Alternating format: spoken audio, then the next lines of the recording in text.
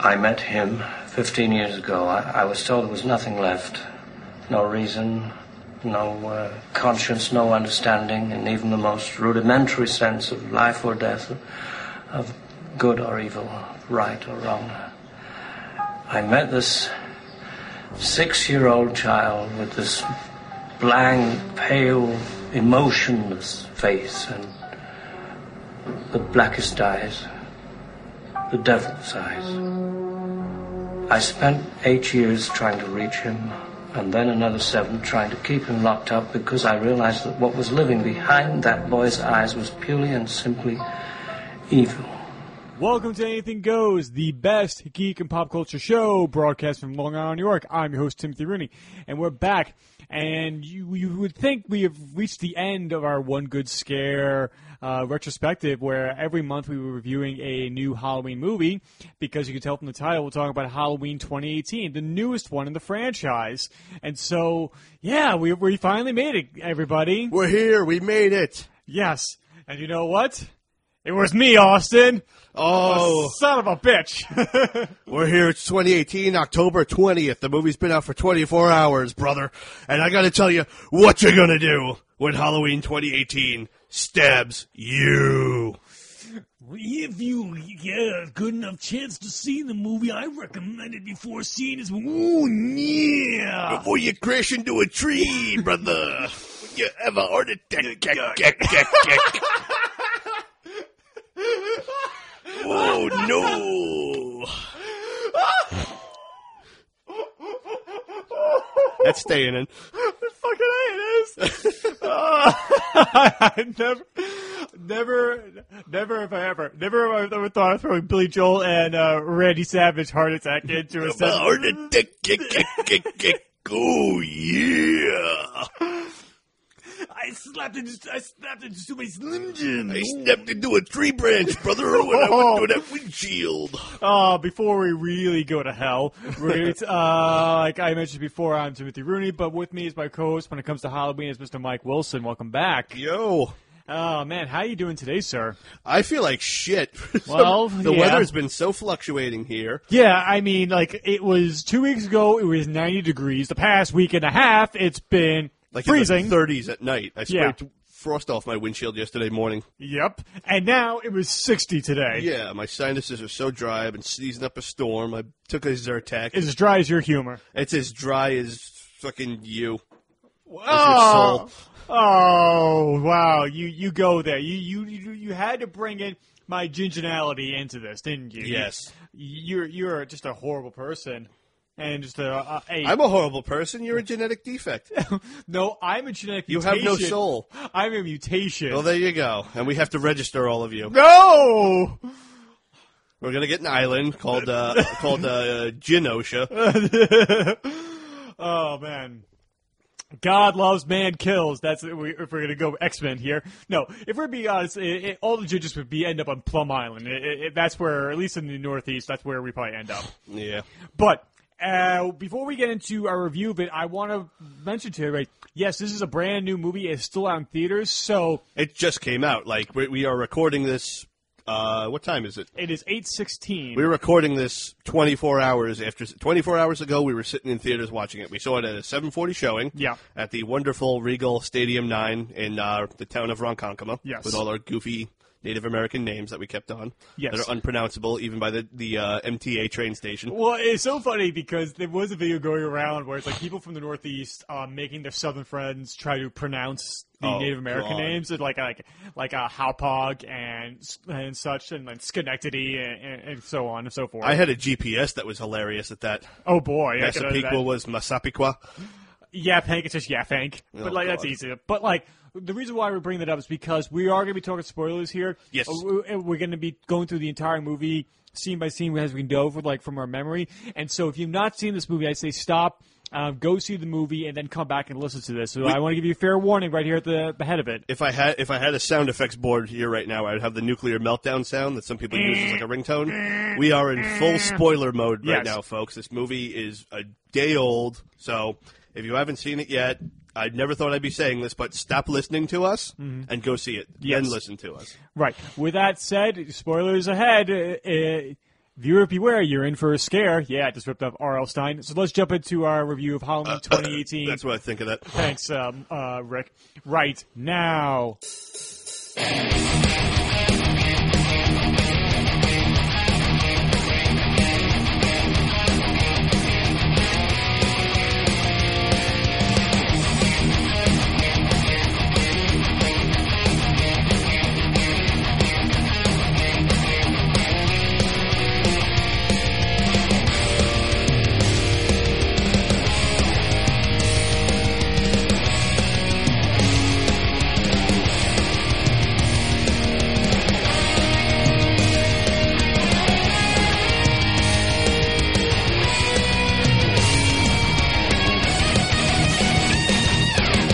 Okay, now we have to preface this, folks. We've been living a lie. We have a confession to make. A couple months ago, what was it? June or July? It was early July. We did a Halloween trailer review. Yes, where we reviewed the first trailer. In it, we speculated about whole things. We talked about what we think might happen. We analyzed it. We have a confession to make, folks. That was all built on bullshit. Yes. July, what was it, 9th or 10th? July 10th, I believe it was. There was a test screening of Halloween 2018. Yeah, okay. In the wonderful town of Westbury, New York, at the AMC here on Long Island. And our host, Mr. Rooney here, managed to score reservations for it. Yeah, a former coworker of mine he had signed up for a website to be part of a drawing for movie screenings that would happen here on Long Island, and he had gotten the email to see this, and he leaned over to me like, "Hey, you're a fan of Halloween, right?" And I'm like, "Yes," and I was just like, on the inside, I'm screaming like, "Why? What's up?" It's like, I got these tickets to see. I got a ticket, a invite to see the new Halloween as a test screening. Do you want it? I don't want to go, and I'm like, yes, of course. After you wiped the poop out of your pants. Yeah, and I immediately called you before I said, yes, give it to me. Just to. I thought you were pulling my fucking leg. No, man, not like that. That's too good to be true. Yeah, I was just saying, that'd be a really mean prank to pull on him. And either one of us would do something like that. Well, I remember you tried signing up and it didn't work at first. Yes. You came over because, as you do, he works 10 minutes away from where I live. Mm-hmm. So every Sunday, Tim drops by, we hang out, do it. We usually watch Halloween because that's when all else fails, we just throw on Halloween. Yeah, it's either that we throw on an old wrestling pay-per-view or whatnot. Those are the things we usually do. But Tim came over. We were a little bummed, and I got the idea. You want to just try again? And I'm like, nonplussed about fine, I'll try it again. Just being really defeatist about it because I tried and it says no. We have given out all the tickets we can do this for. So I'm like, shit. I'm gonna break Mike's heart when I tell him this, and so. I get to your place and you said, I'm a realist, man. You want to know how many times I've had my heart broken for something other than tickets? And I'm the optimist here, so I'm just you know what? I'm willing to swing for it and everything, but my hopes were dashed at that moment. But after you suggested to do it again, I begrudgingly agreed to do it, and it worked. Yeah. Through, I believe the website was previewfreemovies.com. I believe so. Yeah, it worked. So the very next day, we get there. Waiting in line outside. This was actually a pretty big line for something that's supposed to be on the down low. Yeah, no, because they filled the entire theater of yes. 350 people, something like that. I don't know, but theater was full. There were so many people coming out asking us our age. Writing down multiple times. People asked us our age. Yeah, because at least with the test screen process is that they want to have a wide gamut of individuals to see if you can hit the 4 quadrants of what they would be considered for a mainstream film. Yep. Everyone of that coveted 18 to 21 got to stand on another line. Mm-hmm. We had to sign non-disclosure agreements. And I would like to say we are recording this October 20th, 2018. The film has been out for over 24 hours. Yes. Which is why this is probably the third or fourth time I'm saying that. we are now we have fulfilled our contractual obligations. Yeah, because we could have been sued. Yeah, if we talked about it. The fine print said lawsuit up to $1 million in damages. Yeah, and like they asked if you had any social media presence, and I stupidly did put down my Twitter, and then I'm like, I shouldn't have put that down. I should have said I didn't have a Twitter, because if anything, if they really wanted to be vigilant about it, they could just monitor my Twitter to see if I made any statements about that, because apparently that happened before, where somebody had made spoilers out on the internet and had the movies had to be changed in the past. So that's why they're so controlling in these kind of situations. Mm-hmm. But, you know, we got in there, sitting in the theater, and Tim noticed someone towards the rear of the theater. I noticed a couple people, too. Yeah, it was... Okay, so in the back of the theater, I saw... Because they had a few seats taped off for reserved seating for certain individuals. And I figured that's where the people running this... the test screening itself would sit, like that's where they sit, and then everything else is for the audience themselves. But at one point, we're sitting there, and I happened to look back and just look over my shoulder. I was just observing the theater being filled up slowly but surely, because like the time was supposed to start like had passed like by 10 minutes, so I was just being kind of curious, like, are we still waiting on people? And they literally wanted to fill up every seat if possible. And one of the individuals sitting in the back had a baseball cap on, draped down over his eyes, and I'm like, huh, that's weird. I'm like, if you really want to be inconspicuous, that's how you not be inconspicuous. It was baseball cap and trench coat, literally, and kind of just huddled, head down. Yeah, it was weird like that, and I'm like, whatever. And I didn't pay too much attention to it, and then the movie begins. So, well, actually, in addition to that, I saw walking around the whole time, not disguised, movie co-producer Ryan Turek. He stood out like a sore thumb. Oh, I didn't know that. Oh yeah, he was walking around. He had a really like stressed out look on his face too. The whole time. I can imagine trying to organize these kind of things are probably a bit of a pain in the ass. But we saw it. It was a fairly early edit of the film. Yes, which they did preface the fact that not everything is finished, not everything is finalized. So certain sound cues or music choices have not be completed. Well, the music itself was a full-on temporary score borrowed from I would say all the different Halloweens. I noticed a couple different themes in there. The opening credits were literally just basic black background, orange text. Yeah. No fancy schmancy. Like they threw it together like 10 minutes before they needed to export it. Like that's what I imagined. Probably. And but it was a phenomenal experience. I think it's awesome. I'm so glad I don't have to hold on to this anymore. As I was talking with my friends I went to dinner with afterwards the movie last night, I say you have no idea how good it feels that I could talk about these things 3 months later. So. Yeah, we confess, folks. We saw this movie 3 months ago. Yeah, we saw it 3 months ago. We saw a rough edit, and then we had to fill out the questionnaire afterwards. Afterwards, we got to fill out a questionnaire, things that we liked, things we didn't like. People that were given like a name badge sticker got to stay, I think, for a Q&A afterwards. Yeah, because I think that was the younger demographic those at that point. Ones that are just, why isn't there more CG? When does Thanos come and stop and the like world? The finger snap and everything. And finger snap. Yeah, it's so... why is it so quiet all the time in this movie? Movie's stupid. As we poke why fun of... jump scares? Yeah, so, and then... Why doesn't there somebody that comes out of the corner and goes blah, and the violin goes ee? What was your feelings while you filling out the questionnaire? My feelings afterward were very positive, truthfully. I will say... But you gave you would say a B+ rating on it? At the time, I would say I gave it a B+. I've had many more months to stew over it. And, getting to watch it again now that it's premiered, I would say it's grown on me so much more. We talked in the parking lot about it. I felt there were things that... I felt like if I were talking to if I had stayed for the Q&A, I would have prefaced what I said to them by saying anything I say about this movie that's not a positive is pretty much nitpicking. The sum of all the parts that were here still came together better than most Halloween sequels ever have. Now seeing it, I also have another confession to make.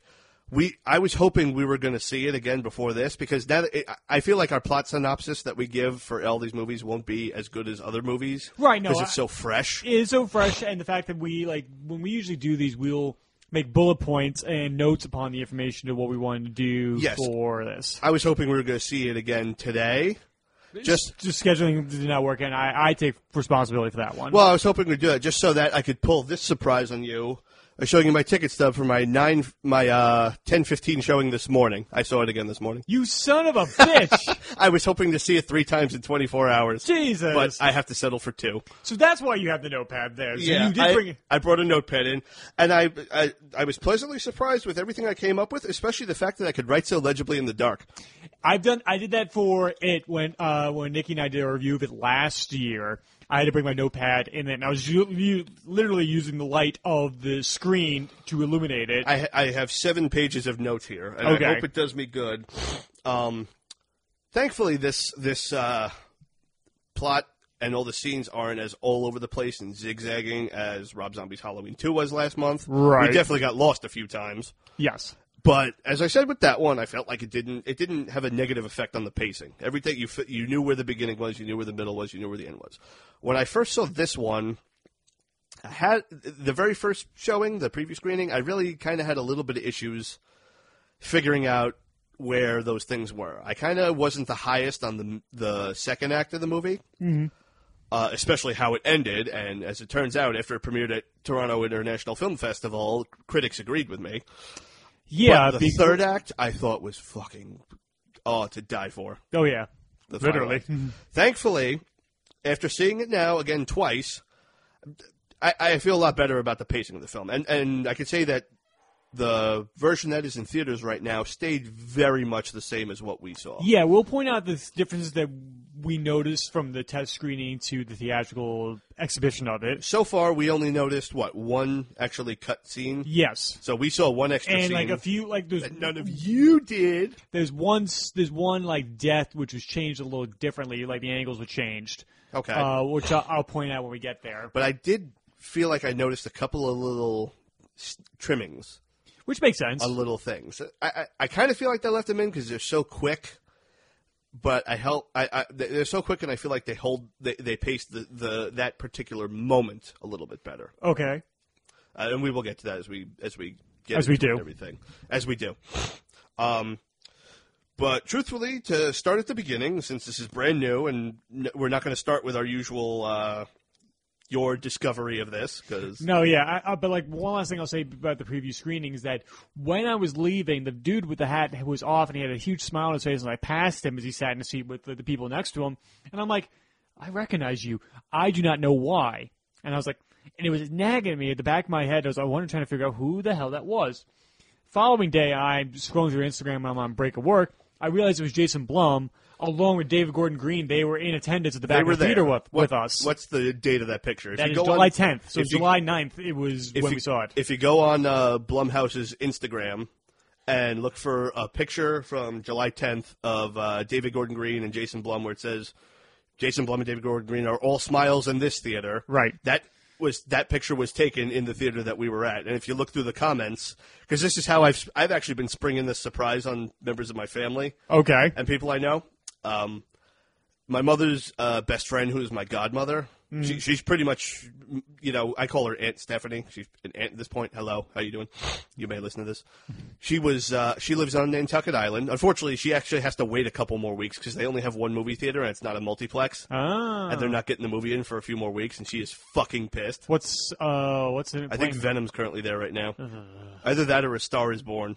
All right, I can deal with that more. But she was visiting us back in September, and I was wearing my Fright Rags Samuel Loomis Haddonfield Lager T-shirt, and she noticed Donald, like, are you wearing a shirt with Donald Pleasance on it? Like, yeah. I said, hey, you excited? They're like, oh, yeah. You excited about the new one? There's a new one? I step into my office. So, we went over to my TV, my big-ass TV with the surround sound. I showed her the trailer, and she was, because she got to see all these in theaters when she was, fresh out of high school mostly. Really? Oh yeah, like all like she didn't see Halloween in theaters originally, but she's seen like a few of the sequels. Friday the 13th got her into horror movies actually. That's cool. But then she found out Halloween was really like the originator of the slasher movie genre, and she went with when my mom went away to college, she went with my aunt who was still in high school at the time, and they were like buddies seeing all these horror movies back in the 80s. That's cool. So I'm just watching her reaction to this trailer. She got hands over the mouth like in total awe, thinking this is awesome. I didn't tell her anything about it. When it was over, I said, well, I got a little confession to make. I showed her that picture on Instagram and showed her the comments saying, oh, yeah, it was through a website called Preview Free Movies. There was a test screening. Oh, yeah, Westbury, New York. And she was like, holy shit. And then I have archived in my email the confirmation email you sent me for our reservation, showed it to her. And she's a school teacher on Nantucket Island, so I am officially like a celebrity on Nantucket Island right now with her class. That's awesome. Of students that like love horror movies. I'd like to retire on Nantucket Island, in the words of Hans Lander from Inglourious Basterds. Sorry. It's a nice place. Yeah, I mean, one of the most biggest benefits, She has chickens in her yard sometimes, just really? wandering around. Huh.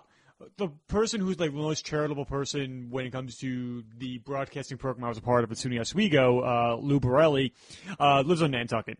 And he's like always giving like money for us, like for the best equipment and giving us the best opportunities for us to be the most qualified broadcasters out there. And so there's a lot of respect given to him. But you were saying? I was just saying, and I've, told people about this. I called my best friend, Kristen. How you guys doing? They'll be listening to this. They went with us last night. Her husband, Dan. What's up? Her little sister, Tristan, who just celebrated her 15th birthday, I believe it was. Yes, and again, we'll wish her a very happy birthday. Very happy birthday, Tristan, from all of us and our audience and members of, their family. Mm-hmm. I told her all about it. They were all jealous as hell. I got on the phone talking about the movie, not spoiling anything, though, making sure not to spoil anything. Talking I was a good boy. I did not spoil this fucking movie for anybody. I spoiled it for one person. Uh-oh. Because she wanted to know everything. Who? My ex. Oh, okay. Yeah, and because it was one night we were hanging out, and I'm like, because I think it was a radio trailer for Halloween, and she's like, are you excited for that? I'm like, am I excited for that? And you did the exact same thing I did. Mm-hmm. Nice. But just a huge, like Grinch level. She didn't want to get back together with you at that moment? No. Oh. It's her fault. Anyway. Hey, I'm kidding. Hi, Vicky. Nah, she won't listen to it, but I hope everything is doing well. Anyway, so, yeah, that was the only person I spoiled it for. Well, what do you mean spoiled? Like you spoiled movie details? Or? Yeah, because she doesn't care. She wanted to know about it. She was like, and she was like, I want to know. I'm like, you really want to? I'll tell you everything. She's like, yes, please. I'm like, all right. So I kind of did a 5-minute version of what this podcast is for her, and she's like, especially how triumphant the ending is. Oh, and my God. That's what she really keyed on. And I knew she would like that. Well, I know that this movie went into reshoots. It was test screen. People didn't like the ending, so they based reshot on the it. April TIFF test screening. Yeah. I am pleased to say that I love this ending that came out theatrically. And I'm very happy. Do we have word on what the original ending was? I don't know. All I know is rumors. Okay. Rumors, probably some rumors, and the thing is, these rumors, they aren't that far. Because I thought that article that came out of it was bullshit. That the ending test screen poorly? Yeah. I don't know now. Because I remember, maybe info will come out because soon. I ended up watching a video last night about somebody reporting that, and all the comments were like, "Oh, your entire basis of this article has been proved null and void." So I'm just like, I want to know if it was Boulder Dash or not. So that's why I was curious. But I do realize, at least in the trailer, there's one point where Michael is facing up against Laurie on the front lawn. There's a lot of that footage from that in the TV spots that are airing on television right now. So I wonder if that was from the original climax. I think it is, because we did not see it. Yeah. And that's another thing to point out, that their original cut of this was 2 hours and 15 minutes long. Which is a bit extreme. That's a bit extreme. I mean, don't get me wrong. I love 2 hours and 15 minutes of Halloween, especially if it's this kind of Halloween. Yeah. But they had to trim a lot down. So there is a lot of red herring footage that is in commercials, trailers, and truthfully, a lot of the stuff that was in the movie, instead they actually used different takes or camera angles.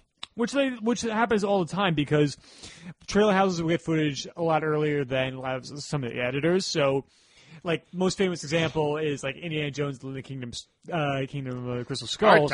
Part time. Yeah, it's just Part time. Yeah, it's just a difference between the delivery of the line from Harrison Ford at that moment, and so. Oh yeah. Excuse thanks. me, folks. My sinuses are just screwed from this weather. So exactly. I'll be blowing my nose a lot strategically.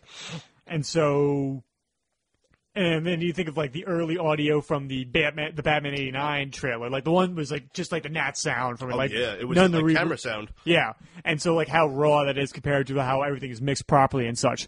So Yes, and so that's why I let him believe I want to know what the hell it is, and I hope when this thing does come out on home video that we can talk about the special features if there is deleted scenes and alternate ending on there.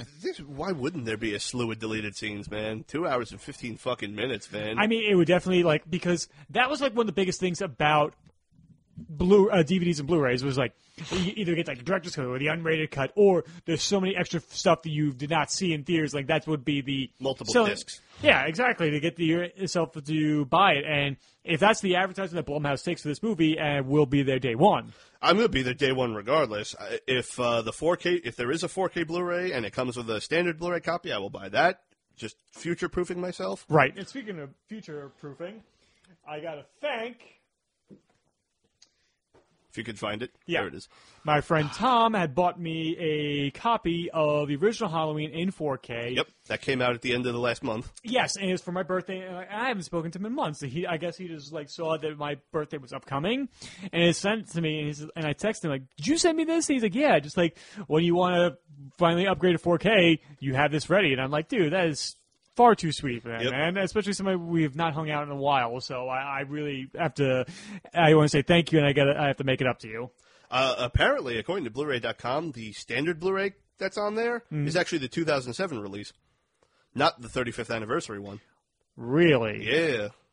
Maybe because the 4K one is so much based off the 35th anniversary? I guess. I mean, just have a jarring difference between the two. Because the thing is, it's all right, they just remastered it 5 years ago for the 35th anniversary. What else are they going to remaster? And I believe it was mastered in 4K 5 years ago. Right, and I'm just kind of I'm waiting for the day that we finally get 8K version of Lawrence of Arabia so I can project it on the side of a mountain. That's the only way I can enjoy that movie. But, moving on.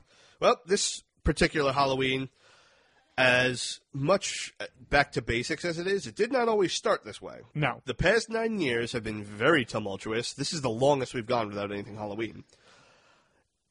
Rob Zombie's Halloween 2. Yeah, it's 1 year longer than Halloween 2 to Halloween 4. No, Halloween 3 and Halloween 4. Never mind. I was going through Michael Myers. Yeah, don't listen to that guy. Yeah, fuck you too. But the thing with, Rob Zombie's Halloween 2, Rob Zombie's both movies, a lot of people, opinions divided, take them or leave them. To this day. I feel like 2 is getting a better reputation nowadays. It's one of those things. I feel like Halloween 4 is getting a bad reputation nowadays. Which I think is a bit extreme. Even the fact that Universal Horror Nights has a maze dedicated to Halloween 4 right now. Yeah. So at least, maybe it's just a vocal minority out there that's making it a bad name. I get the feeling it's just not holding up as well as the years go by, Maybe it's just that. The idea that, I don't the idea of people saying, I don't like this as much as I used to. It doesn't work for me anymore. I mean, I as much as I enjoy the movie, we have gone on record saying it is a retread of the first movie. Yes. And you say it's a positive or negative, that it's all up to you and your personal preference for that movie. But I really enjoy it. I enjoy the atmosphere of that movie. So the haters, I say that to you.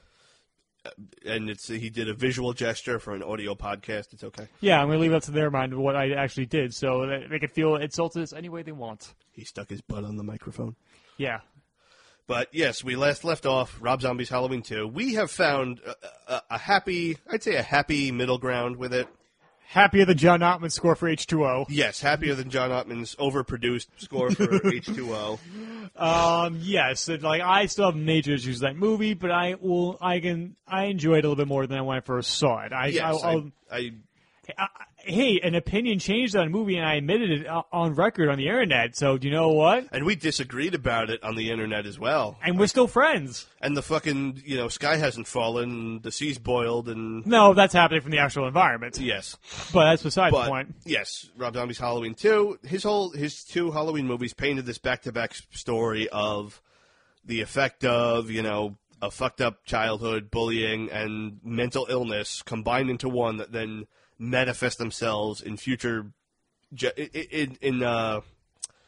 through genetics. Yes. And how it can affect everybody and all things go to shit. It was a bizarro version of Captain Planet. With 9 powers combined, you create a symbol of evil. But the big question is, what does that have to do with John Carpenter's original tale of the ultimate urban legend gone wrong and the embodiment of evil coming to life. Spoiler?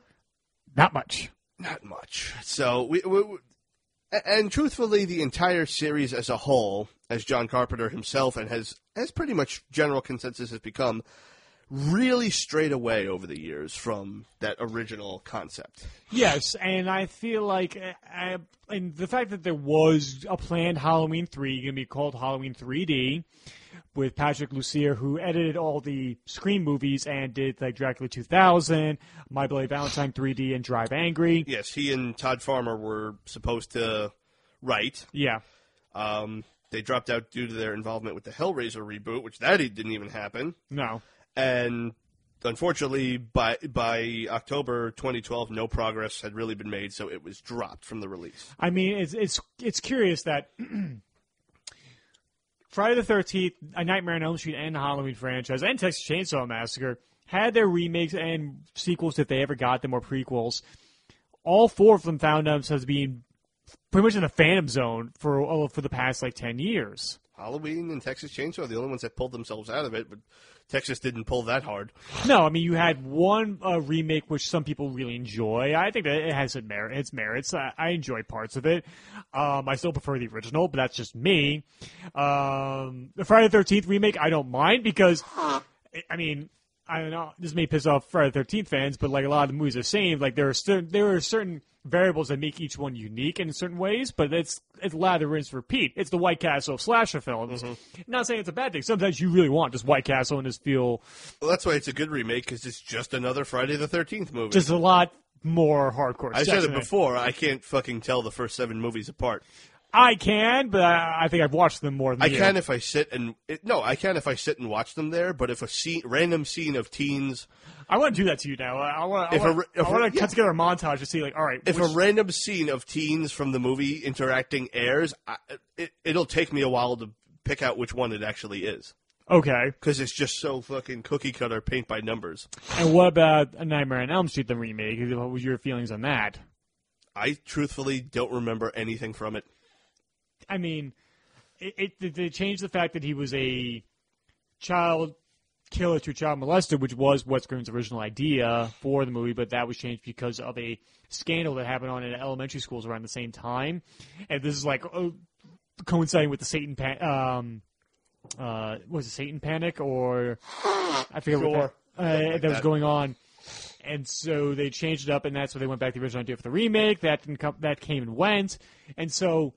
It seemed like there was going to be no hope for the future for Halloween, especially for the Weinsteins didn't want to do anything with it. Well, I mean, see, here's the thing, though. The one thing you could say is it's not like they did nothing for 9 years. This was what we got here today is the third attempt at trying to, get a freaking Halloween movie made. The next one that came the furthest in February 15, Patrick Milton and Marcus Dunstane reportedly were going to be writing it. And that was the ill-fated Halloween Returns, where they claim it's not a reboot, it's not a remake, it's a recalibration. I say to you, tomato fucking tomato. You recalibrate tires. You don't recalibrate a movie franchise. You recalibrate televisions. It's a fucking reboot. It's a fucking and the fact that the plot synopsis was going to be that it would have retconned Halloween's 2 through everything else out of existence. Right. It was going to pick up the night of Halloween. Michael was apprehended, and what it was going to be was he was going to be in prison for a while. Yeah. And set to be executed on death row. And the child of a cop whose wife was killed, apparently in the original, in this new continuity. Okay. They broke in to witness the execution, and that's where everything went wrong. And he came out. And he broke out, Came out. Yes, Michael came out. Yes, it was a very woke movie like that. It was very pushing new bounds and everything. But... Now, I had a chance, because this script actually did make its way online, and when it was canceled, Bloody Disgusting and IGN, even though I cannot find it on IGN's website anymore, did reviews of the script. Yeah, they probably scrubbed it once it was because wasn't the script officially said that this wasn't real or not, or... No, what the script was that this...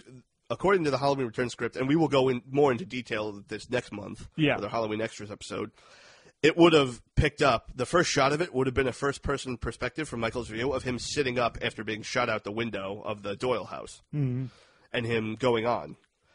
And for whatever fucking reason, this new teenage girl character would be running down the street screaming, "Help, all my friends are dead," like one of Laurie's friends that we just never saw. Like, was there another friend that was supposed to come babysit and hang out that we never was told about?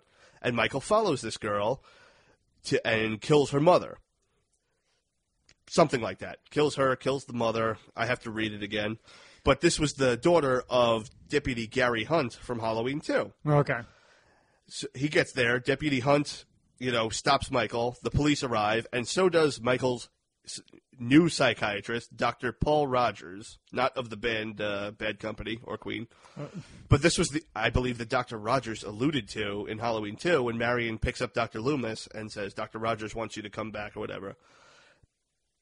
I don't understand this, because why are you having characters from Halloween 2 if Halloween 2 no longer exists? And that was actually a very ambiguous detail. Will this follow Halloween 2?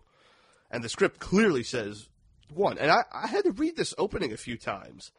Just to see, did I miss something? Did I skim past it? But no. I mean, I can imagine Dr. Rogers going up to Michael saying, "All right, now we're not going to do this, and we're not going to set you free." He told Michael he's bad company until the day he dies. No, but he was apprehended. You're not going to be dealing with any fat bottom girls anymore. He was apprehended and spent tried and spent the next 10 years on death row. So it'll be in 1988. So it'll be 1988, but it would be like Texas Chainsaw 3D, where everyone has cell phones and modern technology, but it's really 1988. Oh, just like how it's supposed to be. Rob Zombie's Halloween's supposed to be in the 90s, and all of a sudden, it's 2009. Yeah, exactly. So all of a sudden, in a deleted scene, when your allegedly teenage character, friend of Laurie Strode, is arguing about old stuff with an old man, and he asks her what year you're born, and she says 1990s.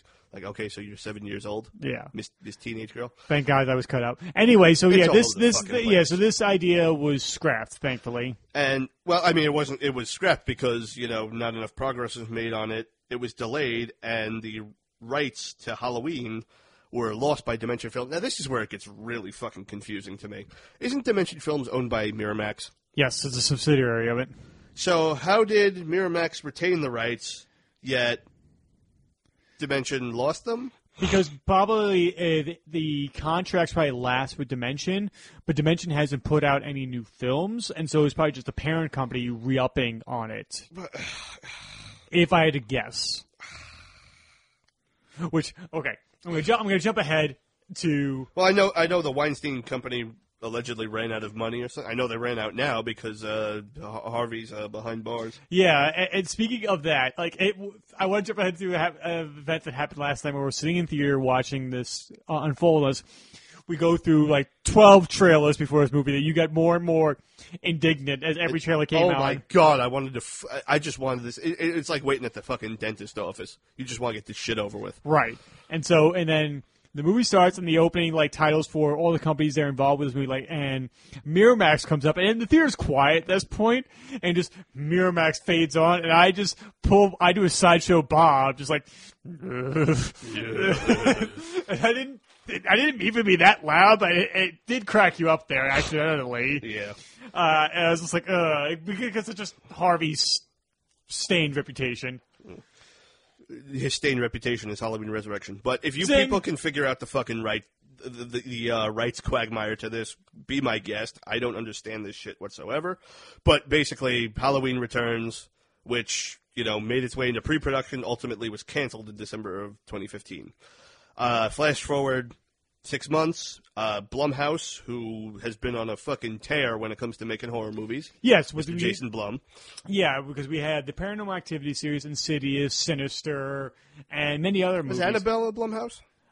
No. That's part of Warner Brothers because that's part of The Conjuring. Okay. However, James Wan directed the first 2 Insidious movies and the first 2 Conjuring movies. Yes, but Blumhouse and Miramax announced that they're going to co-finance a new film. Jason Blum is a huge Halloween fan. Jason Blum is the fucking man when it comes to horror right now. He's really helping horror a lot. Universal will be distributing it. Universal's first involvement since, Halloween 3?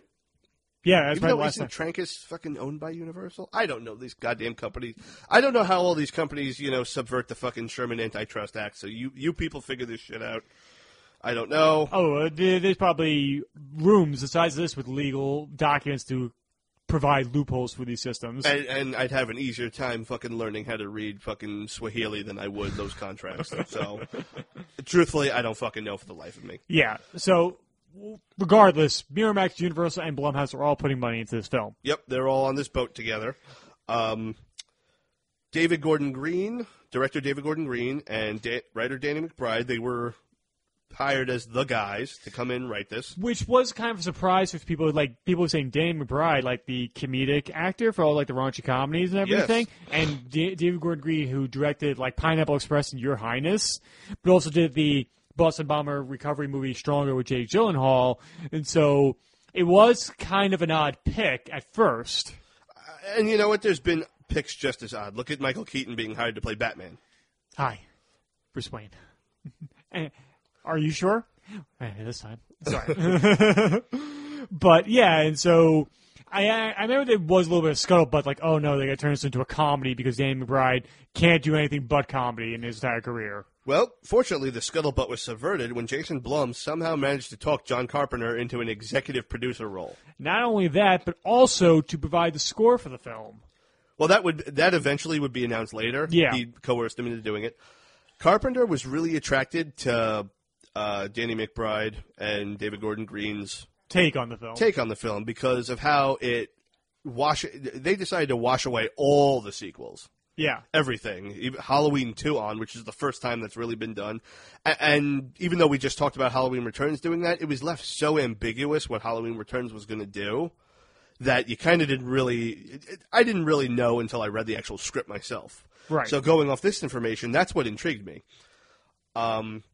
Originally, when this was announced, when I first heard some real concrete information about this new movie happening was at the end of last year when Jamie Lee Curtis was announced to be returning to the role. Right. And the pitch for the plot synopsis was and I made a joke of this in our Halloween H2O review. Decades after her initial attack from Michael Myers, she has to face down the boogeyman one last time. I looked at it. I was almost brokenhearted. I'm like, didn't we do this already? Yeah.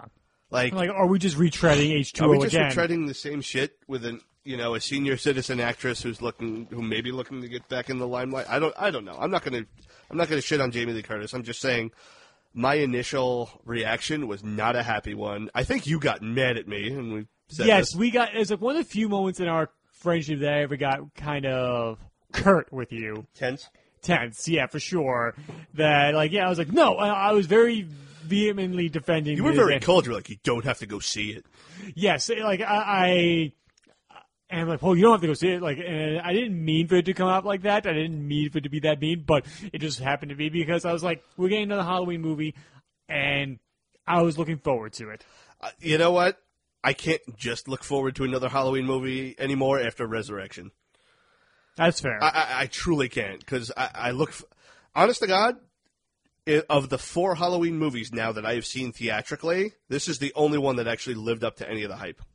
Yes, I can see that. I didn't have a great deal of hype going into Halloween Resurrection, but I didn't think it was going to be that fucking bad. Yeah. I listen to our Resurrection review where I'm sitting there thinking to myself, when is something going to happen that actually matters in this movie? Mm-hmm. Rob Zombie's Halloween, as I said, listen to that episode. The fucking teaser trailer hooked me instantaneously. And then when the movie itself was very different from what that teaser showed, it hurt. And Halloween 2, I didn't have a great deal of hype for. I thought it was cool. I knew I was going to see it. I saw it, and I'm like, it intrigued me enough. This is the first one where the fucking hype lived up to it for me. So I was definitely wrong. But you can understand where I was coming from, right? Yes, I do. And the idea of it that it is erasing everything, including Halloween 2, so there's no longer a brother and sister connection between Laurie and Michael, which I think is the best idea because we've seen franchises hindered by the idea that, it's all about family, keeping it together, and especially in galaxies far, far away. But that's my opinion, and that's why I enjoyed The Last Jedi, because not everything has to be a Skywalker. His moving on. anger subverted your expectations. There we go. But no, that point when it was I do love announced, The Last Jedi, by the way. when it was announced that this movie would be following Halloween only, and that all that stuff was going to be dropped, that was the first thing that got me on board. Like, Yeah, all right, it's this kind of is- like how you think of all the Godzilla movies in the early 2000s were just sequels to the first one. Even though they did several in a row, they never referenced the previous one. It was only a sequel to Gojira. That was the first thing. The second thing was when they got Nick Castle on board to return as Michael Myers.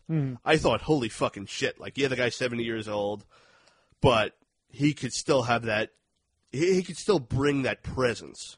Because not everything has to be, violence and attacking, whatever. But they did also announce that our other Michael Myers, we began getting two credited actors as Michael Myers, Nick Castle and actor and stuntman James Jude Courtney. Yes. Originally, I believed it was going to be, Nick doing the non-physical stuff and James doing stunts, stuff like that. Right. Kind of like how in Force Awakens we still had Peter Mayhew do some stuff as Chewbacca, Yes. but it was mostly his stunt double doing a lot of physical activity. Yes. Those were the two things that really got me heavily on board with this. Now, the elimination of the sister storyline, if we could go back to what I was starting before, about how really did Rob Zombie's Halloweens, or any of the sequels for that matter, really capture what John Carpenter was going for in his first one? As we all know now, John Carpenter, he just wanted to tell a story beginning to end, be done with it, move on with his life. He didn't intend for it to be sequels, franchises, whatever. But I kind of do feel like that information was really lost over the years for a time, and only in like the past 20 years, through interviews and stuff, has really those points been brought up and said. Because obviously, when John Carpenter's making Halloween 2, he's not going to just shit on this movie and say, well, I kind of didn't want to make this, and there's going to be a twist at the end that I really didn't intend for. So No, he wants to have it like a proper hype for it. So yeah, you want a movie to be successful, even if you're not a fan of it. If you're still financially invested in it, you want it to be successful for your own sake. And I kind of feel like the fact that he was never. I got some homework for you folks. See, let's find out when John Carpenter really started being vocal about his displeasure with Halloween 2 and the whole sibling storyline. Because as John Carpenter has said over the years, the sequels, he feel, really fail to capture everything from the original. But I kind of feel he's never really spelled that out. I wonder if, over the past 40 years, if he said, the sequels don't get it because I never intended for that brother-sister storyline. No. Instead of just saying, oh, they never really got what I was going for. He was a force. He was a this. The only reason the brother and sister angle was made because Empire Strikes Back was huge, and beer. 6-pack of Budweiser a night writing that script. But for all the sequels, and that was the tone of the 80s when it came to horror movies, was sequels, endless sequels. I feel because Halloween 2 was written by John Carpenter, and the fact that he did not, at least to the best of my knowledge, folks, I'm not going to speculate or say or put words in his mouth, but to the best of my knowledge, he never spelled out that the sibling storyline was what was wrong with Halloween 2 and why the sequels have all been sort of built on a crappy foundation. I believe that's kind of why they continued the way they did. Because the film, he's the creator and writer of this. Anyone making a sequel is obviously going to respect what he's done. Of course. When making sequels. So the people writing sequels, when they hear John Carpenter say, "Oh, they don't get it," it's like they could be thinking to themselves, "Well, I'm just going with what." Yeah, like what did I do wrong? Explain to me, and maybe next time somebody won't make the same mistakes. It's a point that, like I said, to the best of my knowledge, and I feel that this is also with the rise of like things like commentary tracks on DVDs and special features and interviews and stuff made for all this, and the rise of the internet and movie websites and whatever. I kind of feel like John never really expressed that in full detail, explicitly, for such a long time. That's why things built up the way they did. That's why we got the sequels that we got that followed the story that we got and built on the story that we got. Right. Because John never really said, it's like, no, if you're going to do a Halloween sequel, don't do the brother-sister storyline. I didn't intend for that. Yeah, I mean, like, I made allusion to it before, but, like, the fact that, like I said, Darth Vader being Luke Skywalker's father really hampered the series going forward, that it became so much about the Skywalker lineage and how it made the universe feel so small, and everything was kind of built on that conceit. And the reason why I enjoyed The Last Jedi so much is like, no, it don't always have to be like that. We can tell its own stories. And so that's why Knights of the Old Republic is my favorite Star Wars game. Yeah, because it has nothing to do with it. Yeah. Nothing to do with that. And how they were able to, like, all right, no, let's retcon that. That's not like, because that's not established in the first movie. You can say, like, no, it was just a random act of violence that this occurred, and that Michael Myers, as a force of nature, was acting as a serial killer at that time, just wanted to taunt and kill some people. He's an ambiguous force of nature. Is he this crazy person, or is he the boogeyman? There's Which so much it mystery. leads more to he's very much the boogeyman this time around when it comes to tests of strength. It's the amalgamation of so many ideas that just came together and were built on such talent. It was one of those lightning strikes, and you capture it in a bottle moments that can't be replicated. Oh no, because you see so many planets align. So many slasher movies ripping it off. Like, you don't have Carpenter's direction, you don't have Dean Cundey. I'm talking in cinema history. Yeah, it is an example of all the planets aligned, and we captured fucking lightning in a bottle. Oh yeah, like I think the best movies are like that because so many reasons they didn't like movies didn't work until like just like the final touch being added. You think of Jaws. Jaws did not work until John Williams' score. I mean. Jaws did not work until fucking they realized this mechanical shark we built doesn't work, so you know what? Let's shoot it around the shark. Exactly. And which apparently Richard Dreyfuss says he wants a CGI version of the shark to be added into later editions. I think Richard Dreyfuss needs to... I think it's time for Grandpa to go back to the home. I think so, too. That was my sentiment exactly. And all the guns were replaced by walkie-talkies. Yeah. And I really intended to have giant dewback lizards swimming behind him on the beach. Like it's like a giant whale coming out of the background. And Imperial walkers. Quint was really supposed to have an Imperial walker in a boat. Chasing the shark. And so they decided, like, all right, with this new Halloween, let's do away with that. Let's make it be the personification of evil again. Well, also, I have noticed in talking to people, we've had this series built on the brother-sister storyline for 37 years now. It is so, and because John Carpenter wrote Halloween 2, and it picked up as a continuation, as a true companion piece to the first one, even if it's a step down. I am finding that so many people did not realize that was not his intention. Yeah. Case in point, when I was talking with my mom's best friend, my godmother, it's Steffi, when she was over last time. Mm-hmm. She was shocked to find out that was never John Carpenter's intention. My cousin Jessica, who got me into Halloween, she was shocked when she found out. She found out, she has found out previously.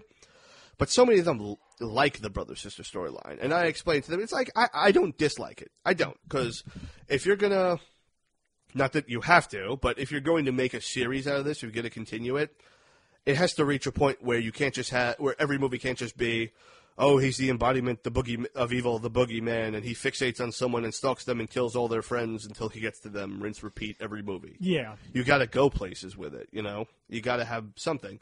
That's why I don't mind when people come up with, like Daniel Farrens comes up with ideas like The Curse of Thorn, because it's very Halloween-centric. It has much to do with the legends of Halloween. Because also, as we've said in our first one, the fucking holiday Halloween is incidental in this movie. Yeah. It could have taken place on fucking Easter. He wears a rabbit mask, and you still could have had the same plot. Right. That's why I think Halloween 3 is probably the most Halloween-ish of the movies. And to make an argument, even Curse of Michael Myers, because of the idea of the Celtic cult appeasing their gods, much like the Festival of Samhain. The funny thing is that both of those are two of the most maligned movies in the entire franchise. I know, and I find it even more interesting how the ones that people love literally have nothing to do with the holiday of Halloween. Yeah. Just the fact that that's the date it falls on. Yeah. So, I mean, I'm not against the whole sister storyline, but I totally agree with the point. And they even make many fucking meta references throughout this movie of the idea of, say you're talking to a friend of yours, and your friend says, oh my God, I was attacked by this killer.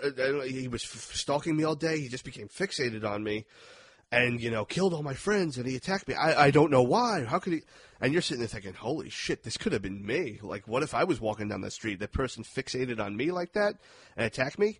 Now imagine your same person says the same thing and said, yeah, but I found out later it was really one of my long-lost siblings. You'll be thinking, oh, shit, thank God I don't have no crazy long-lost siblings. All I got to do is stay away from this motherfucker, and I'm okay. Yeah. It makes it, I would say... Makes it the idea that it could happen to you. Right. Because there's no rhyme or reason to it. No.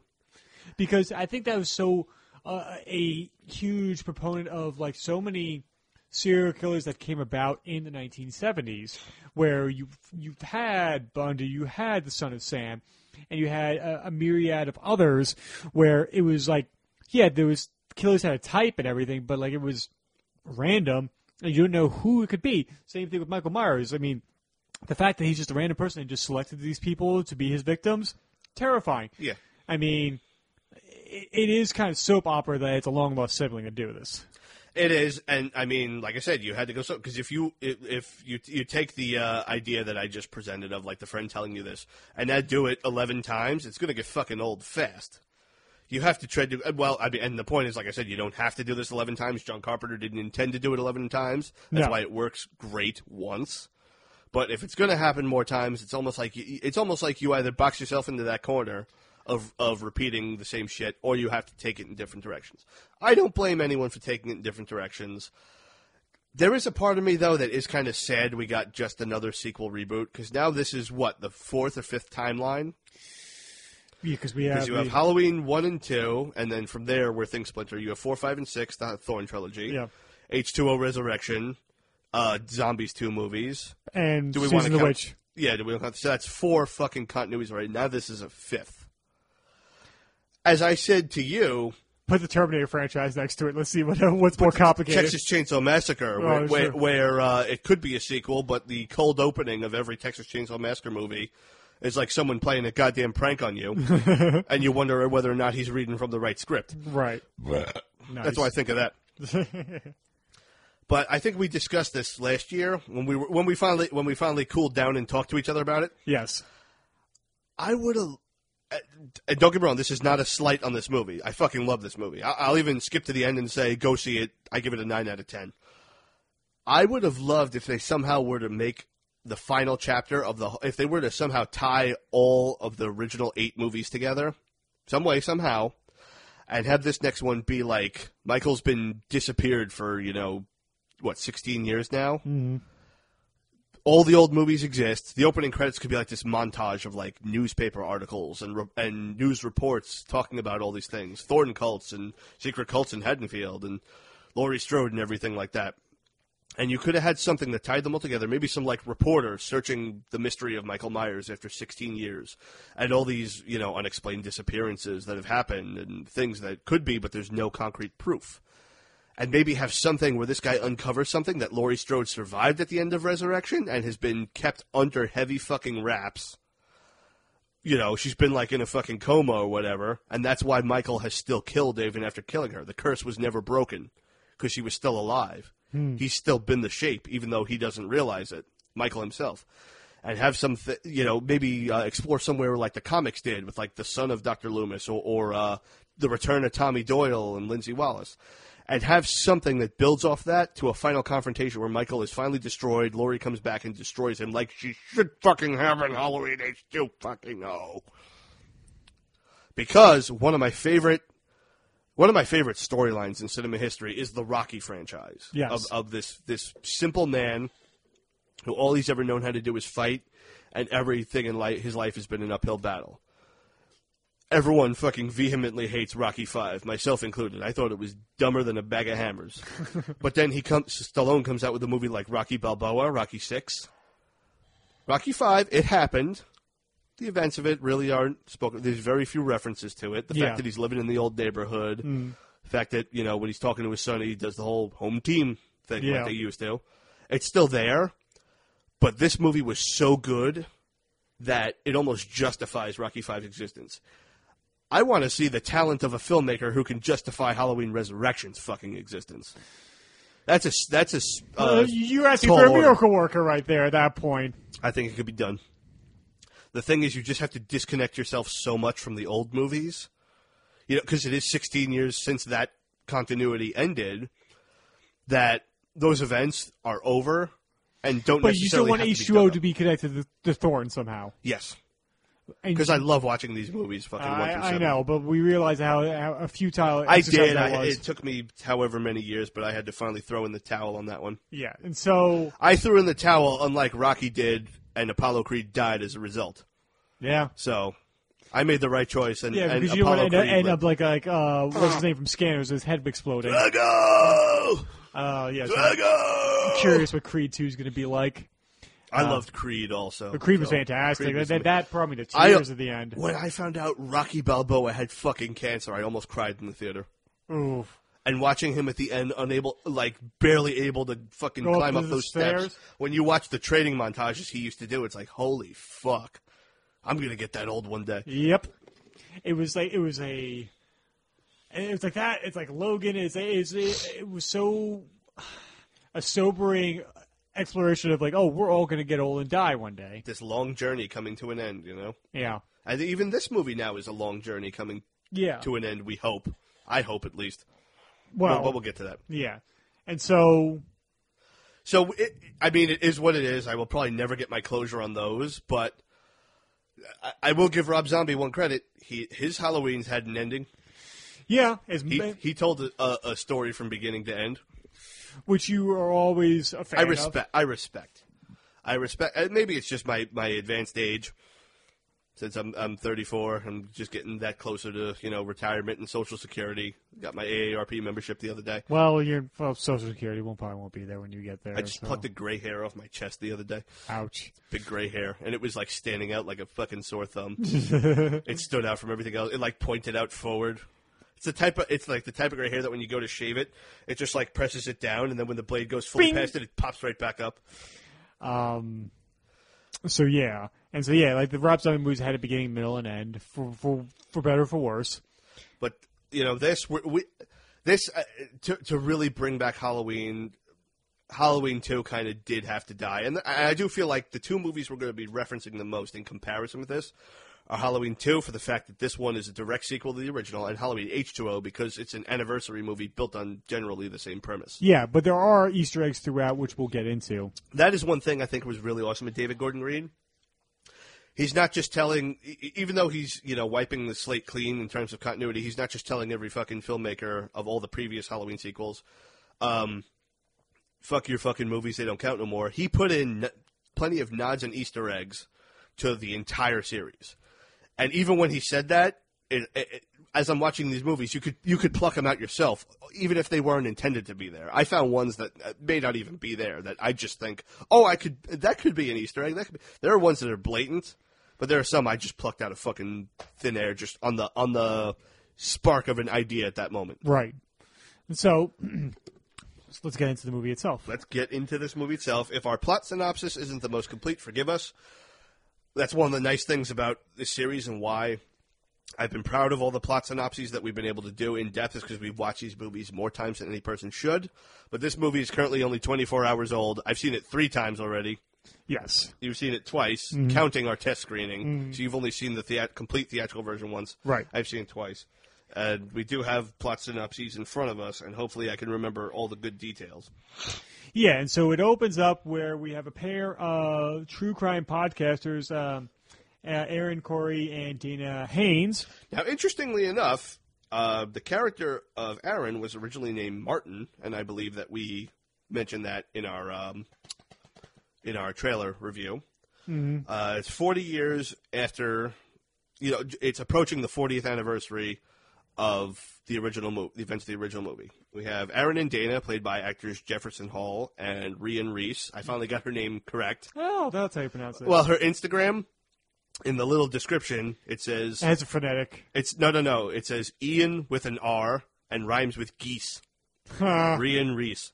So that's funny. Delightful pair. They are 2 true crime podcasters, and as they say in a later scene, they have... had award-winning radio journalism stuff. It's kind of like they're kind of akin to My Favorite Murder or Last Podcast on the Left, like those kind of podcasters out there. And they even mentioned that they won an award for shedding new light on a cold case from 20 years earlier. Could it be the death of Marion Whittington? Perhaps. Halloween H2O Easter egg that I'm pulling out of my ass? Yes. Because it hurts, because eggs would hurt if you pulled them out of your ass? Mm-hmm. I am laying this egg on your couch as we speak. And so they meet Dr. Sartain. Yep, they are there. They have traveled to Smith's Grove to interview Michael Myers, who, according to this continuity, was captured by Dr. Loomis at the end. Michael, instead of disappearing into the night, was in fact apprehended. Now, this was actually intended to have been shot in a recap Yes. using a combination of footage from the original and new camera angles with body doubles and CG faces for them. However, John Carpenter talked David Gordon Green out of that. He said, trust your audience. Let them figure it out for themselves. I am very pleased with this because the way that David Gordon Green had been describing it, he was saying, we're sort of changing the ending of Halloween. It's as if it happened differently. Excuse me. Jesus, dude. This episode is sponsored by strawberry-flavored Sprite Zero. It's delicious. I am very much against the idea of that.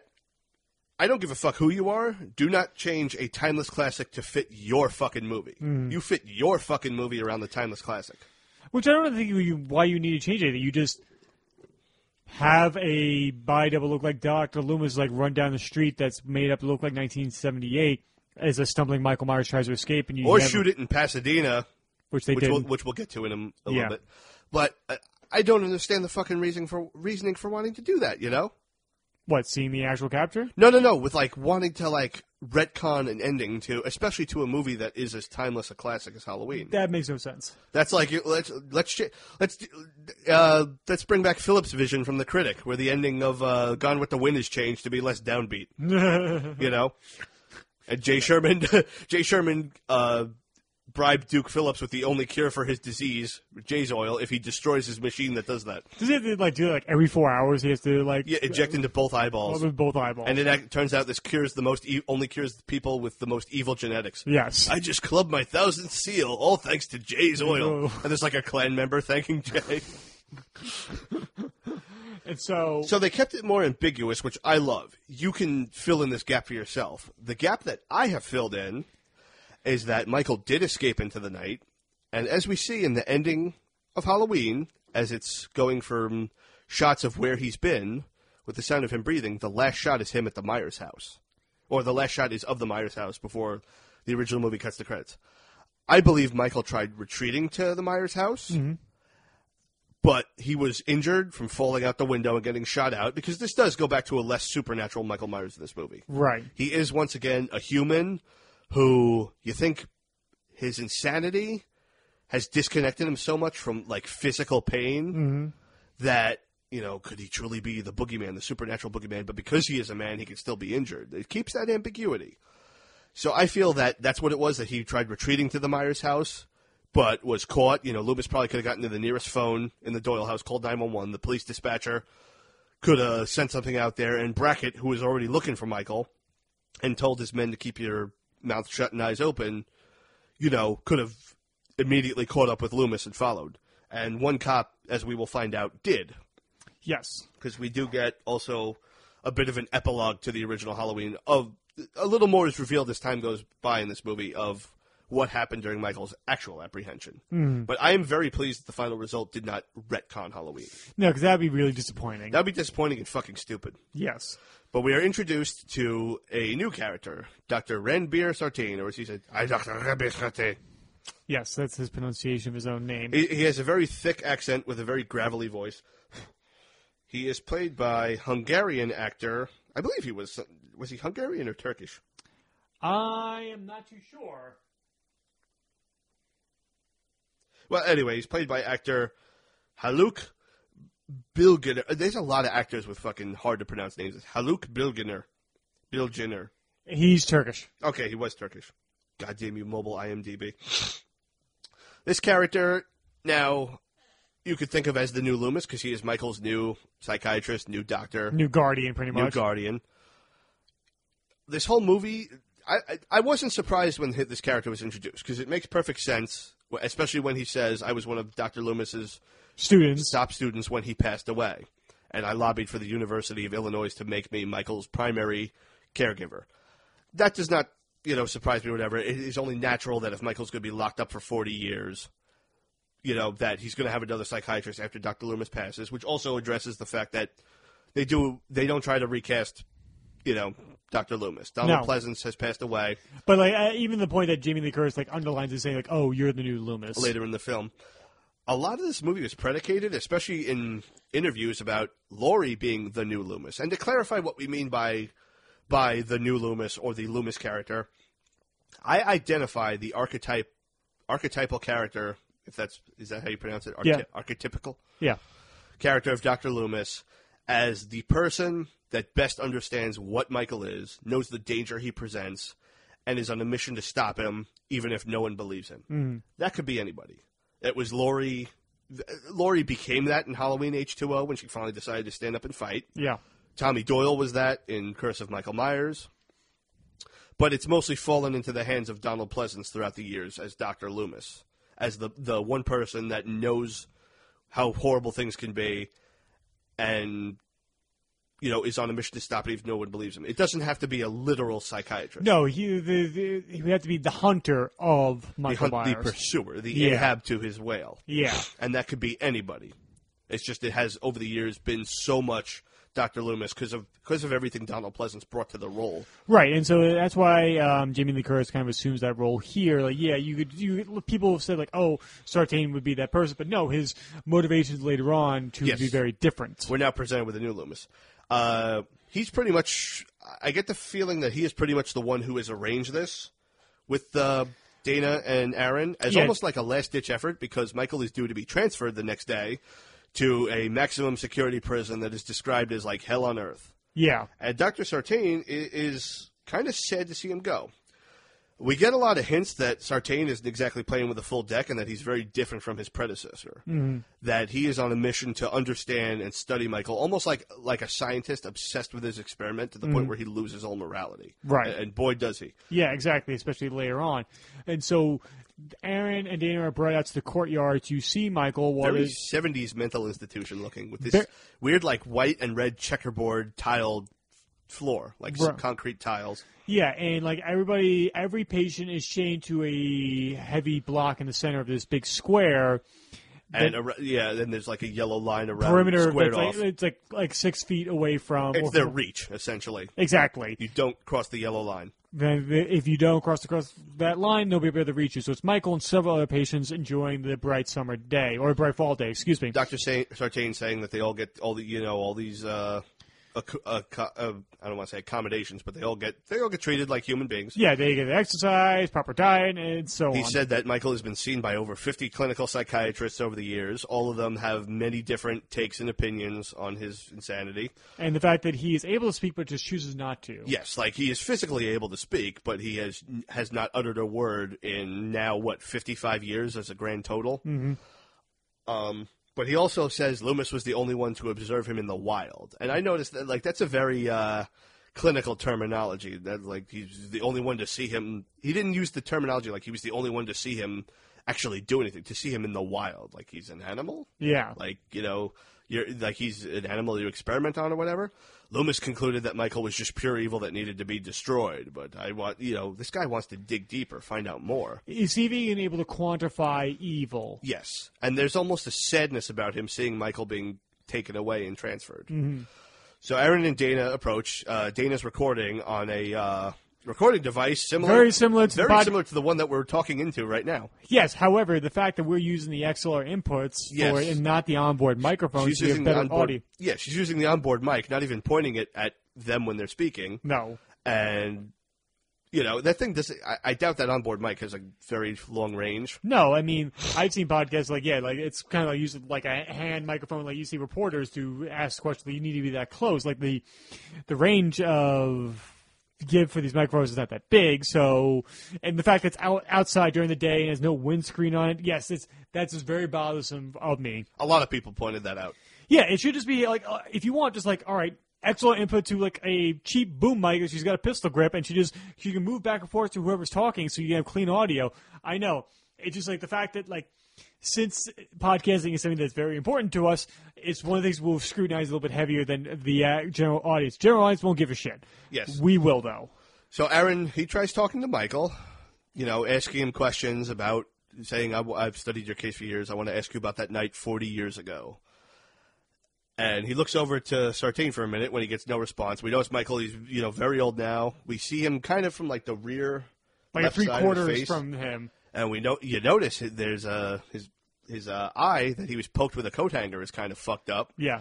And there's a bit of a scar of like a hole in his neck where a knitting needle once went. Yeah. So, he's got the scar on the neck and he's missing an eye. Yep. or an eye is at least put out or something. It's not functioning. So as Aaron's talking to him, to no response, he looks over to Sartain, who gives him a nod as if to say, okay. Opens his bag and says, I got something from the district attorney, the attorney general's office. And it's the original Myers It's mask. the Michael Myers mask that's been sitting in an evidence locker for 40 years, has decayed over time. The mask was designed in this movie by FX artist Christopher Allen Nelson, who's been just kicking ass on so many things. He's also an actor a little bit. He has an acting role as a police officer who was killed at the end of this movie. Huh. Yep. Wait, he's one of the cops in the... He's one of the cops at the end. In the squad car? Yep. Okay. I gotcha. And so... He designed this mask. From what I read, he was able to get his hands on the current mold for the heavily reissued William Shatner mask that the original mask was based off of.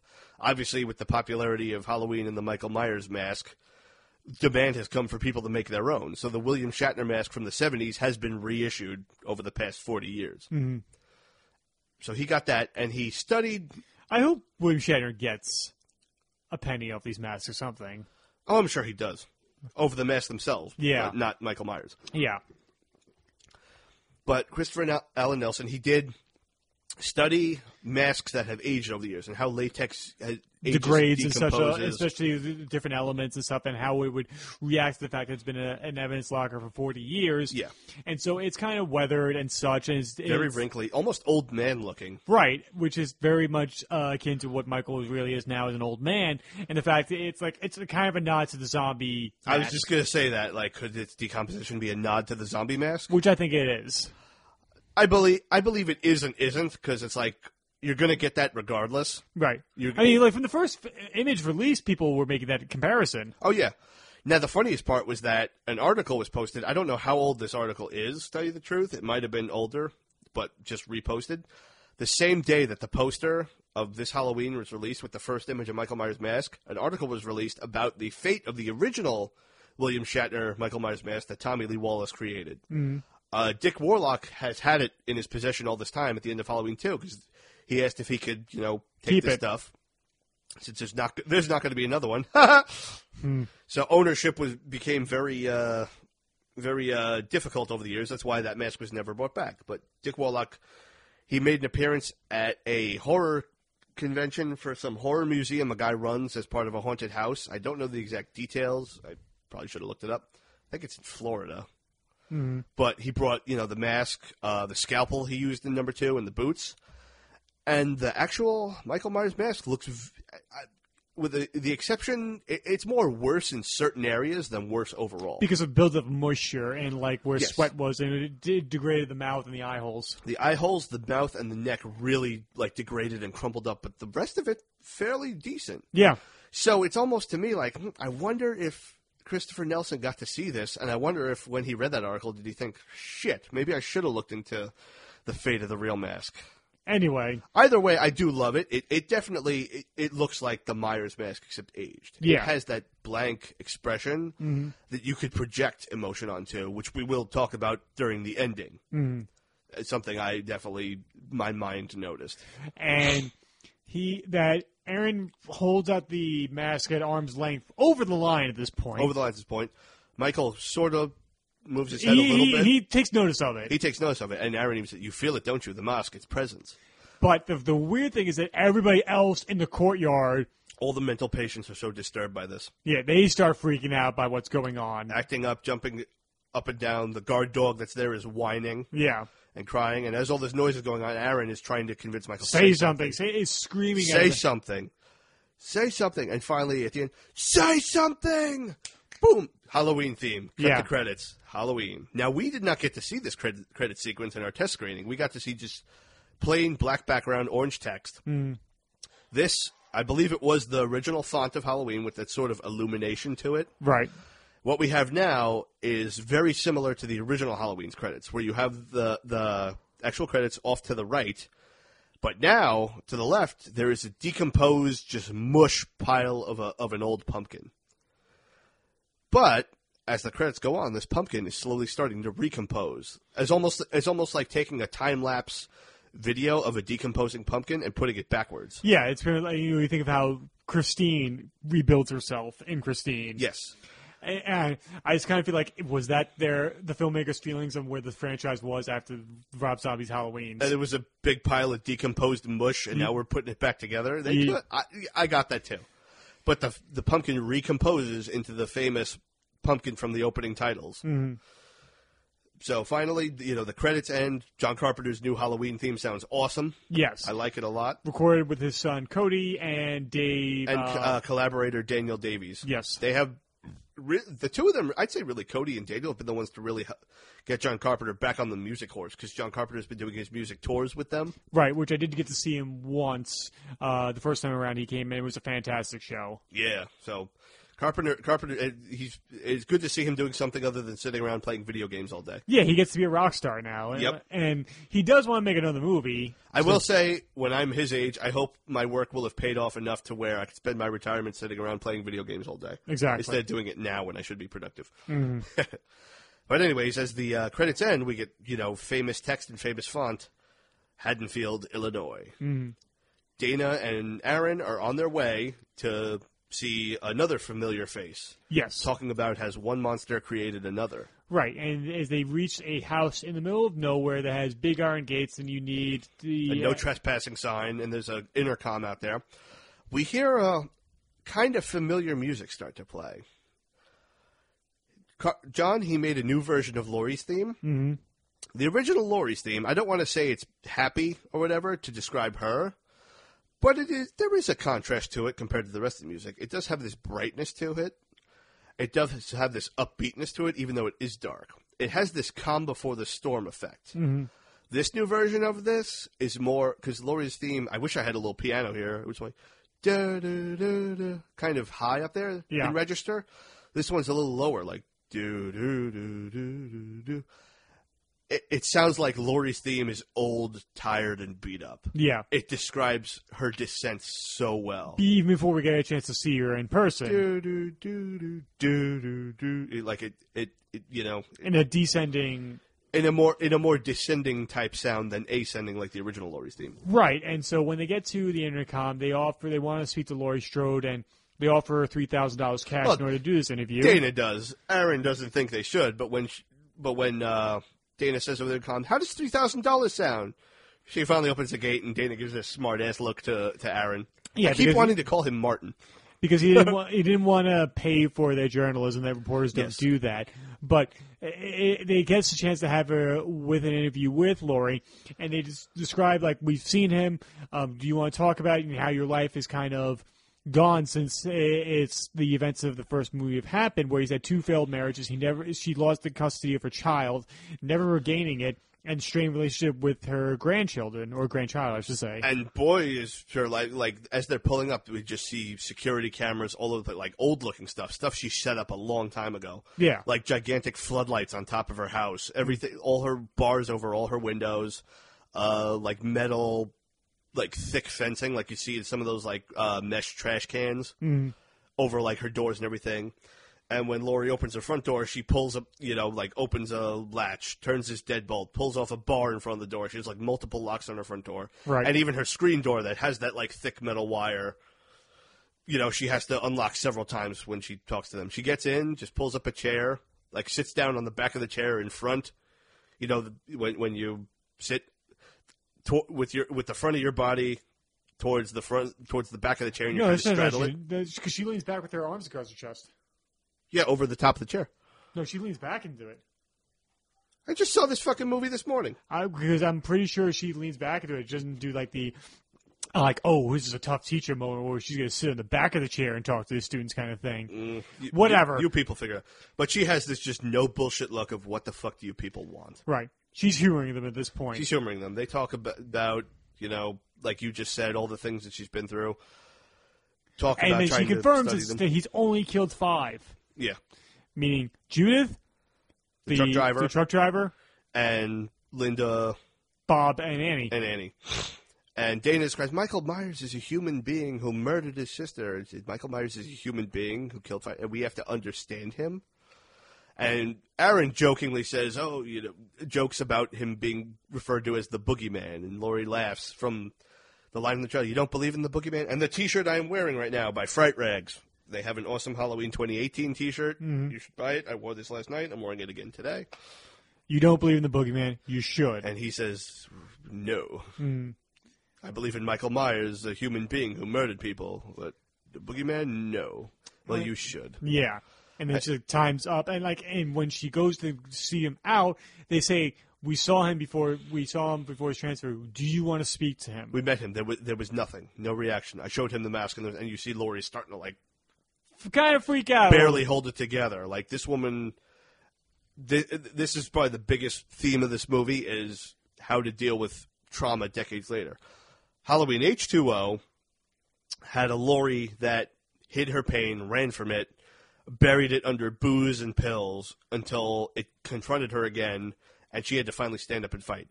In this one, this is a Laurie that has been prepared to stand up and fight the whole time, that has wanted that to come back. Yeah. This is a complete H2O contrast. Which is kind of a thing because Jamie Lee Curtis has admitted H2O was done for the money. I believe it's because it devolved into that. Yeah. She was originally the spark that got the wheels turning. Right. But then when it just became a fucking corporate money project that no one wanted, that no one really cared about as art, that's where her interest waned. Yeah. I hope she read the contract this time. Yeah, because her and Carpenter are executive producers on this. Yeah. They tell her how they met with Michael, nothing. They want to reunite Laurie Strode with Michael Myers. Yeah, because you would want to see what kind of response that would get. Now, I know you could probably tell by this point Dr. Sartain wants that too for some kind of breakthrough. These people want to further their careers. Laurie wants to be reunited, but not in that kind of way. Not to talk. She wants to fucking kill him. Yeah, and on her terms. On her terms. That's why her house is like this, because she's fortified in the just occasion if he does escape and comes after her again. Like for the sole purpose of it, Yeah. So after kicking them out, we are now introduced to her daughter, Karen Strode, who's married to a man named Ray, and they have a daughter, Allison. Allison is played by newcomer Andy Matichak. Mm-hmm. And Karen's played by Judy Greer. By the always wonderful Judy Greer, who Yes. I absolutely love from the show Archer. Mm-hmm. And I even pointed out an Archer reference in one scene later on. Yes. We'll get to that. Judy Greer is the voice of Cheryl Tunt on Archer. I was hoping to hear her scream at Michael Myers, "You're not my supervisor!" And there's a big, Honor Society award. Allison got into the Honor Society. There's a ceremony they're having later on. She asks, was grandmother invited? And Karen really quickly just kind of, stares at her. What? Like she has to think of a lie to say why she hasn't, because their relationship is very strained. Yes, because we find out later on, I'll jump to it now, is that much like how in Terminator 2 we had Sarah Connor and John Connor, and their relationship is to fortify and prepare for the apocalypse, that Karen's been trained the same way, that she's been taught how to fight, she's been taught how to use guns, and she's been living in this house that's been very emotionally damaging to a child of that age, to the point that she was taken away. And so Karen, as an adult, has done everything in her powers to distance herself from her mother and her childhood and try and have a somewhat normal life afterwards. And that's why she wants to keep her daughter Allison away from Laurie, because she doesn't want that kind of ideas poisoning her own daughter. Yes. She could tell that her mother lied. And when her friends arrive, she goes away, walks to school. She walks to school with her friends Vicky and Vicky's boyfriend, Dave. Vicky is played by Virginia Gardner, who she's in a Marvel thing, isn't she, right now? Inhumans, I think? That's no longer a thing. All right, well, that was a thing. Yeah, it's like the only real big failure in Marvel in the past couple years. All right, she's been in something Marvel recently, I believe, a show. And boyfriend Dave, played by Miles Robbins. As they walk to school, they get very meta. The Runaways, not the Inhumans. That's what she's in. Oh, okay. They get kind of meta. She starts talking about how her mother's a liar and her grandmother's a basket case, and how her grandmother, survived what she survived. What's so funny? Your mother's a bitch. Your mother's a bitch. In the words of Red Letter So Media. Kathy Strode, who is cursed. Yes. Your mother's a bitch. Yeah, and so, and like, Dave brings up the fact, like, wait, wasn't there a rumor that they were brother and sister? Wasn't it her brother who killed all those people? It's like, no, that was not her brother. That's something people made up. This was in the trailer. We got an alternate version of that. Yeah. You know, the very meta version of saying, that continuity's gone. And they start talking about, wouldn't it be, I think Vicky says, like, isn't it scarier that just some random person, stalked you and targeted you? Yeah. Your family? Mm. So Dave, at the end of that, their little fun conversation, Dave decides to explode a pumpkin on his way to school. Right. Firecrackers. And he even comments on the fact, like, why should we be afraid of him? He killed a few people. 5 people's pretty tame by today's standards. Yeah. And it's very meta. Yeah, because there's so many other things that we're very much aware of and conscious of that could be a threat to us on an everyday basis. So one serial killer that killed only 5 people, it doesn't seem like it's a monumental threat in their everyday lives. He's been locked up for 40 years, Like, he ain't going nowhere. Like, no big deal, Just Right. like everyone does with Michael Myers. No big deal. Yeah, and so he shoves a firecracker through a jack-o'-lantern that blows up. Happy Halloween, and we get to school, and we are introduced to Allison's boyfriend, Cameron, who's going to be, who her parents are going to meet. Cameron actually is the son of Lonnie Elam, one of the bullies picking on Tommy Doyle in the original. He is credited as Cameron Elam, and I noticed Ray talking about his father, Lonnie, and how he punched a cop once. So Lonnie Elam has continued to be a troublemaker throughout his life. Yeah. And Ray and Lonnie spoke peyote in the woods once, and they were tripping balls together. And they were buddies. They used to trip balls together. So I can imagine Ray was one of the kids picking on Tommy Doyle now. Yep. So, hey, maybe. You never know. So we're introduced to him, and at the same time introduced to their mutual friend, Oscar. He's kind of like the schlubby guy who can't get a girl to save his life, but he's so lovable. He's the lovable schlub. Exactly. He's almost like the Shelley from Friday the 13th Part 3. Yeah. But a little more obnoxious. And, like, I know people are going to have problems with this and the fact that, like, this is the Danny McBride stand-in character or something like that. Like, people could infer that, and I think it's a little unfair. I think every group has that one friend that's kind of clinging on to, especially a couple and everything. Third wheel, total third wheel, and he totally has the hots for Allison, and that kind of comes to a head later on. Well, he said that him and Cameron aren't going to be doing a Halloween thing for the big Halloween dance together, because Cameron decided to do a costume thing with Allison. Yeah, going as Bonnie and Clyde with a twist. Yes. So we get introduced to them, and we get into a pretty familiar looking classroom. Mm-hmm. I'm not going to say obviously it's not the same one. This movie was filmed in North Carolina, not South Pasadena. Why I feel that is a bit of a weakness, I will say later when we get to it. Actually, right around this time. So Allison's in class, and a teacher starts talking about a familiar subject, about fate. I did not know this until I saw in the ending credits that particular teacher. We don't see the teacher. We hear her voice. Very much like in the original. Very much like in the original. The voice of the teacher is another Halloween alumni, PJ Souls. Linda herself is back as Allison's teacher, talking about fate. And as Allison sits in a very familiar classroom like her grandmother did 40 years ago. She looks out the window and sees a figure standing there staring back at her through the window. It's Laurie. Yeah. Pretty much very much like a role reversal of Michael Myers, which is going to continue throughout. The idea of role reversal is a theme in this movie. Now, I don't want to know if it's implied to be the exact same classroom. I don't think so. I don't think so. Mostly because that means that they would have had to tore down every block on that house to make a football field. Yeah. So, because in the very next scene, we meet Allison and Laurie after school talking together. And because then Laurie has given the $3,000 to Allison. Telling her to do whatever you want with it. Yeah, she just didn't want that money. And I'll save it for college. It's like, fuck college. Go places. Go to Mexico. Which like if I was given $3,000 right now, I'm like, fuck yeah, I'd be going out. I'd be traveling. I would not be here. But that's the thing, though. That just goes to show you the strained relationship she has with her grandmother. Because she did not deal with her grandmother's bullshit firsthand the way her mother did. The way Karen did. So there's a curiosity. She wants to bring this family together. She wants to heal things. Which I can fully identify with, especially in the scene later on. But even to the point that she tries, almost takes the position of her mother in this scene when Laurie goes to leave, and it's just like, why don't you just leave him leave him behind? And Laurie retorts in the fact of saying, if what I did to prepare your mother means that I had The to horrors of this world. and sacrifice a functional mother and daughter relationship. Means she hates me, but she's prepared, then, it's It was worth it. And it also reminds her of how much it cost her and tells her, leave Michael behind and get over it. Yeah. Now, what I was saying before, this movie was filmed in North Carolina, not South Pasadena. It was filmed for only $10 million. That was a thing of Jason Blum. That's his modus operandi for his movies. That he'll have a $10 million ceiling for his movies. The only one to go above that was Get Out last year. That went a little bit more than that for I guess reshoots because that had an alternate ending as well.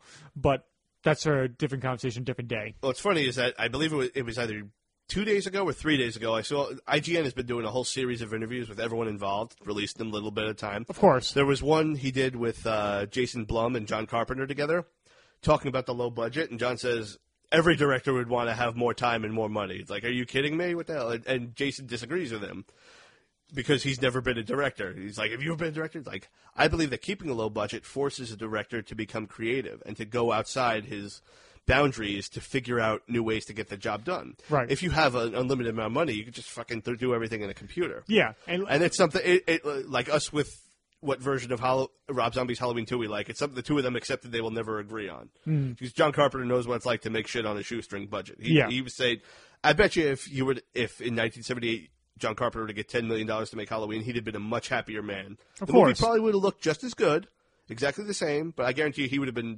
felt much better about it. Right. I mean, limitations make you more creative. That's a conceit that I firmly believe in. I wish in this movie Jason Blum threw him a couple more bucks because this is actually not one of the highest budgeted Halloweens. I think it's actually under Rob Zombie's Halloween. Yeah, because those were both made for $15 million 10 years ago. So inflation. I wish he would have gone 15, and I wish they would have shot it in South Pass. Because it's so expensive to shoot in California. It's so expensive. But the thing is, South Pass is so important to Halloween. Just look at it. South Pass, for all intents and purposes, is Halloween. It is Haddonfield. People make pilgrimages there to see all the filming locations. People go to the fucking Myers house and just stand there in awe. People go to Laurie Strode's, the Strode house. Look at it, stand there. They sit on the freaking stoop that Laurie sat at waiting for Annie to be picked up. The residents there leave out pumpkins year-round for people to take pictures with. They go to the fucking hedge house, the house with the big hedge Michael stood behind. In an interview for Horror's Hollow Grounds, the owner said people ask if they could take a leaf off the hedge, The town has become a character in the Halloween franchise. Right. Just as much as Michael Myers, just as important. To go back 40 years later and have it still be set in Haddonfield, I really believe that they should have just done that one expense, and you could have built around the changes that South Pasadena has made over the years. If you compare people's footage of location tours to footage from the original Halloween, you will see there is not a single fucking area of sidewalk to park anymore. Yeah. People have moved there like crazy. You'll see that there's restaurants all over the place, hipsters walking their dogs. Nothing wrong with you hipster folks, but, you probably don't listen to this anyway. Yeah. You could bring that into the plot of how this town, Haddonfield, has gentrified itself to get away from this reputation of the home of a horrible serial killer. You could also bring in the fact that the original Myers house is no longer in its same location, and that all the original homes on that block have been torn down and rebuilt with new condos.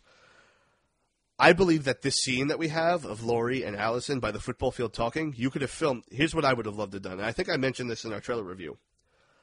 I think so. It would be them walking the exact same route Laurie and Tommy Doyle took at the beginning of the original. And stopping at the Myers house. Where you have the same dialogue talking about, the $3,000, do whatever you want with it.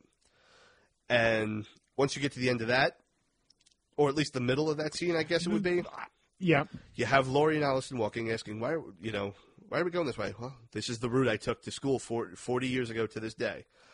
And as they approach the Myers house, the same way Tommy and Laurie did, we see Laurie look up with just like a look of just zoning out on her face. Cut to shot from the original Halloween of that approach to the Myers house, the one where Tommy goes, the Myers house! Mm-hmm. The first person shot. Cut back to old Laurie. I'm sorry, I'm so full of gas right now. Mm-hmm. Cut back to old Laurie, just like breathing, starting to get heavier. She's zoned out, having trouble. And Allison almost has to snap her out of it, like, Grandma! Right. Like, huh. She looks back at the house, and it's that same shot set up, except with the new house that's now sitting on the ground that the Myers house once stood. Yeah, because we know, like, you have any real good, anybody who wants to deal with land would have torn that down or have sold that property. No way of hands away, but especially if there was any kind of bad history. Look at Poltergeist. Yeah. I mean, they only moved the headstones. But they only moved the headstones. And Allison could say this was his house. They tore it down such a long time ago. They tore down every house on the block. People moved away. They didn't want anything to do with this. Yeah, and which would be cool, or like even like, and say like for instance, say if it was still there, like it was untouched or anything. Like, it's even worse now. Have her throw a rock at like vandalized, or like. Kind of like when Jenny sees that her old house in Forrest Gump as an adult, and how she freaks out at that. That could have worked. But we do have a Myers house stand-in in this. We do? The dollhouse. Judy Greer's dollhouse when she was a child is modeled after the Myers house. It's pretty inaccurate. It's got it has a window in the middle, and it has the two roof windows. That's a door. The window...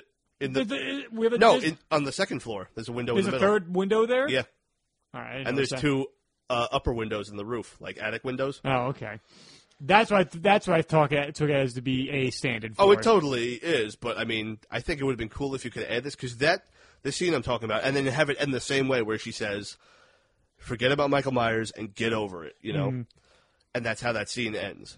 And obviously, the fact that the real Myers house stands at the end of this very road, you obviously shoot around it. Yeah, I feel doing that would have been awesome, because this movie has no mention of the Myers house. Like, yes, you say there's a dollhouse, it's a little nod to it. No mention, no going to a new Myers house, like a Salt Lake City Myers house, or one built on set somewhere that you splice with real footage. Right. Nothing. And I noticed something very interesting. This is the third anniversary movie of sorts, like Halloween 4 10-year anniversary, H2O 20-year, Halloween 2018 40th. Every anniversary film are the only films not to feature or even mention the Myers house.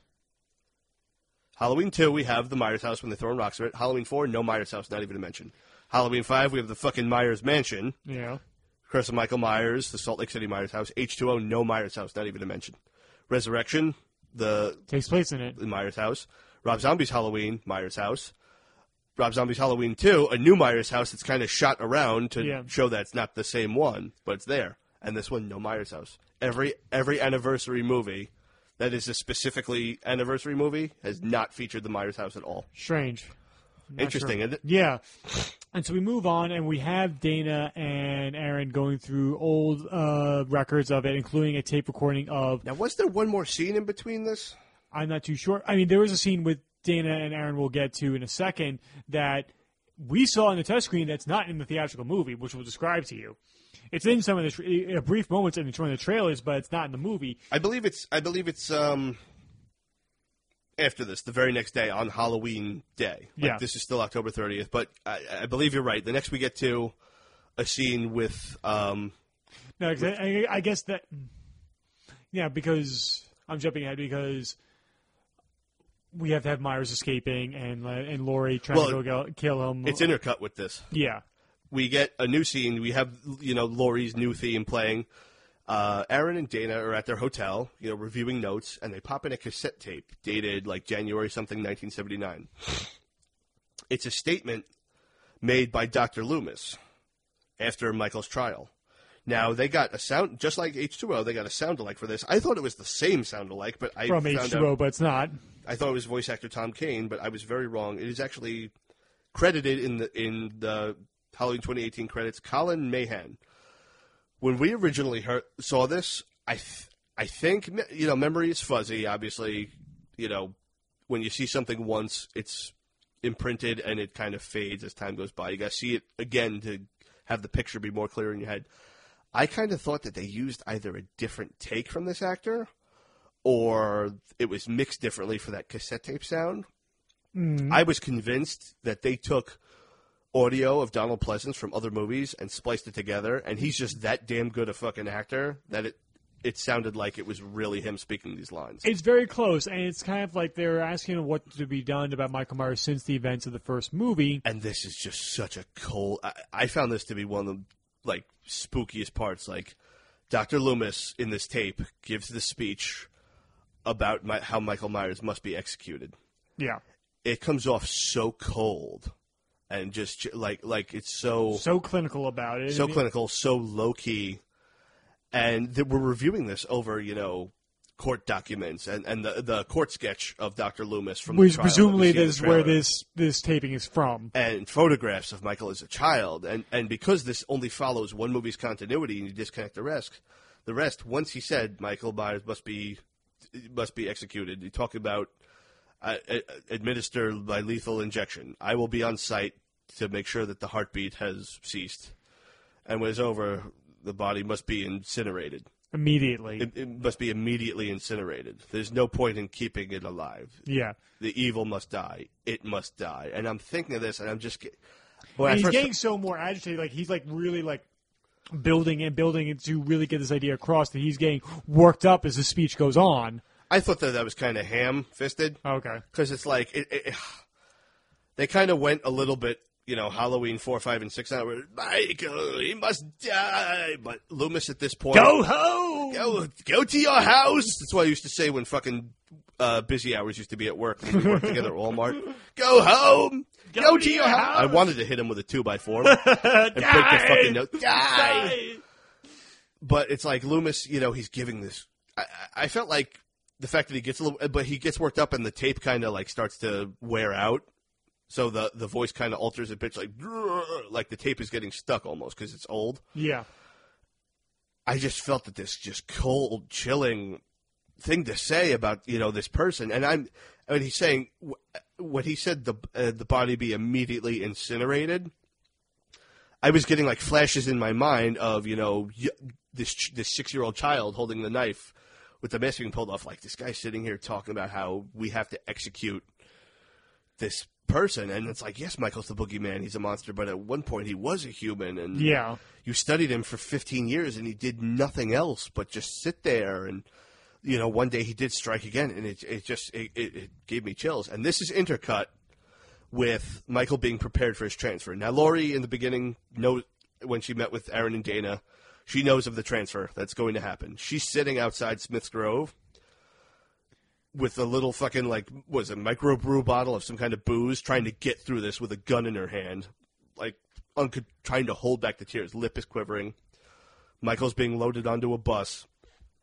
Dr. Sartain's looking out of a window saying, Michael... Until he gets the new prison, he's still my patient. Now I'm going to see it through, so he decides to ride with the... Well, before that, he looks and says, I will always be with you.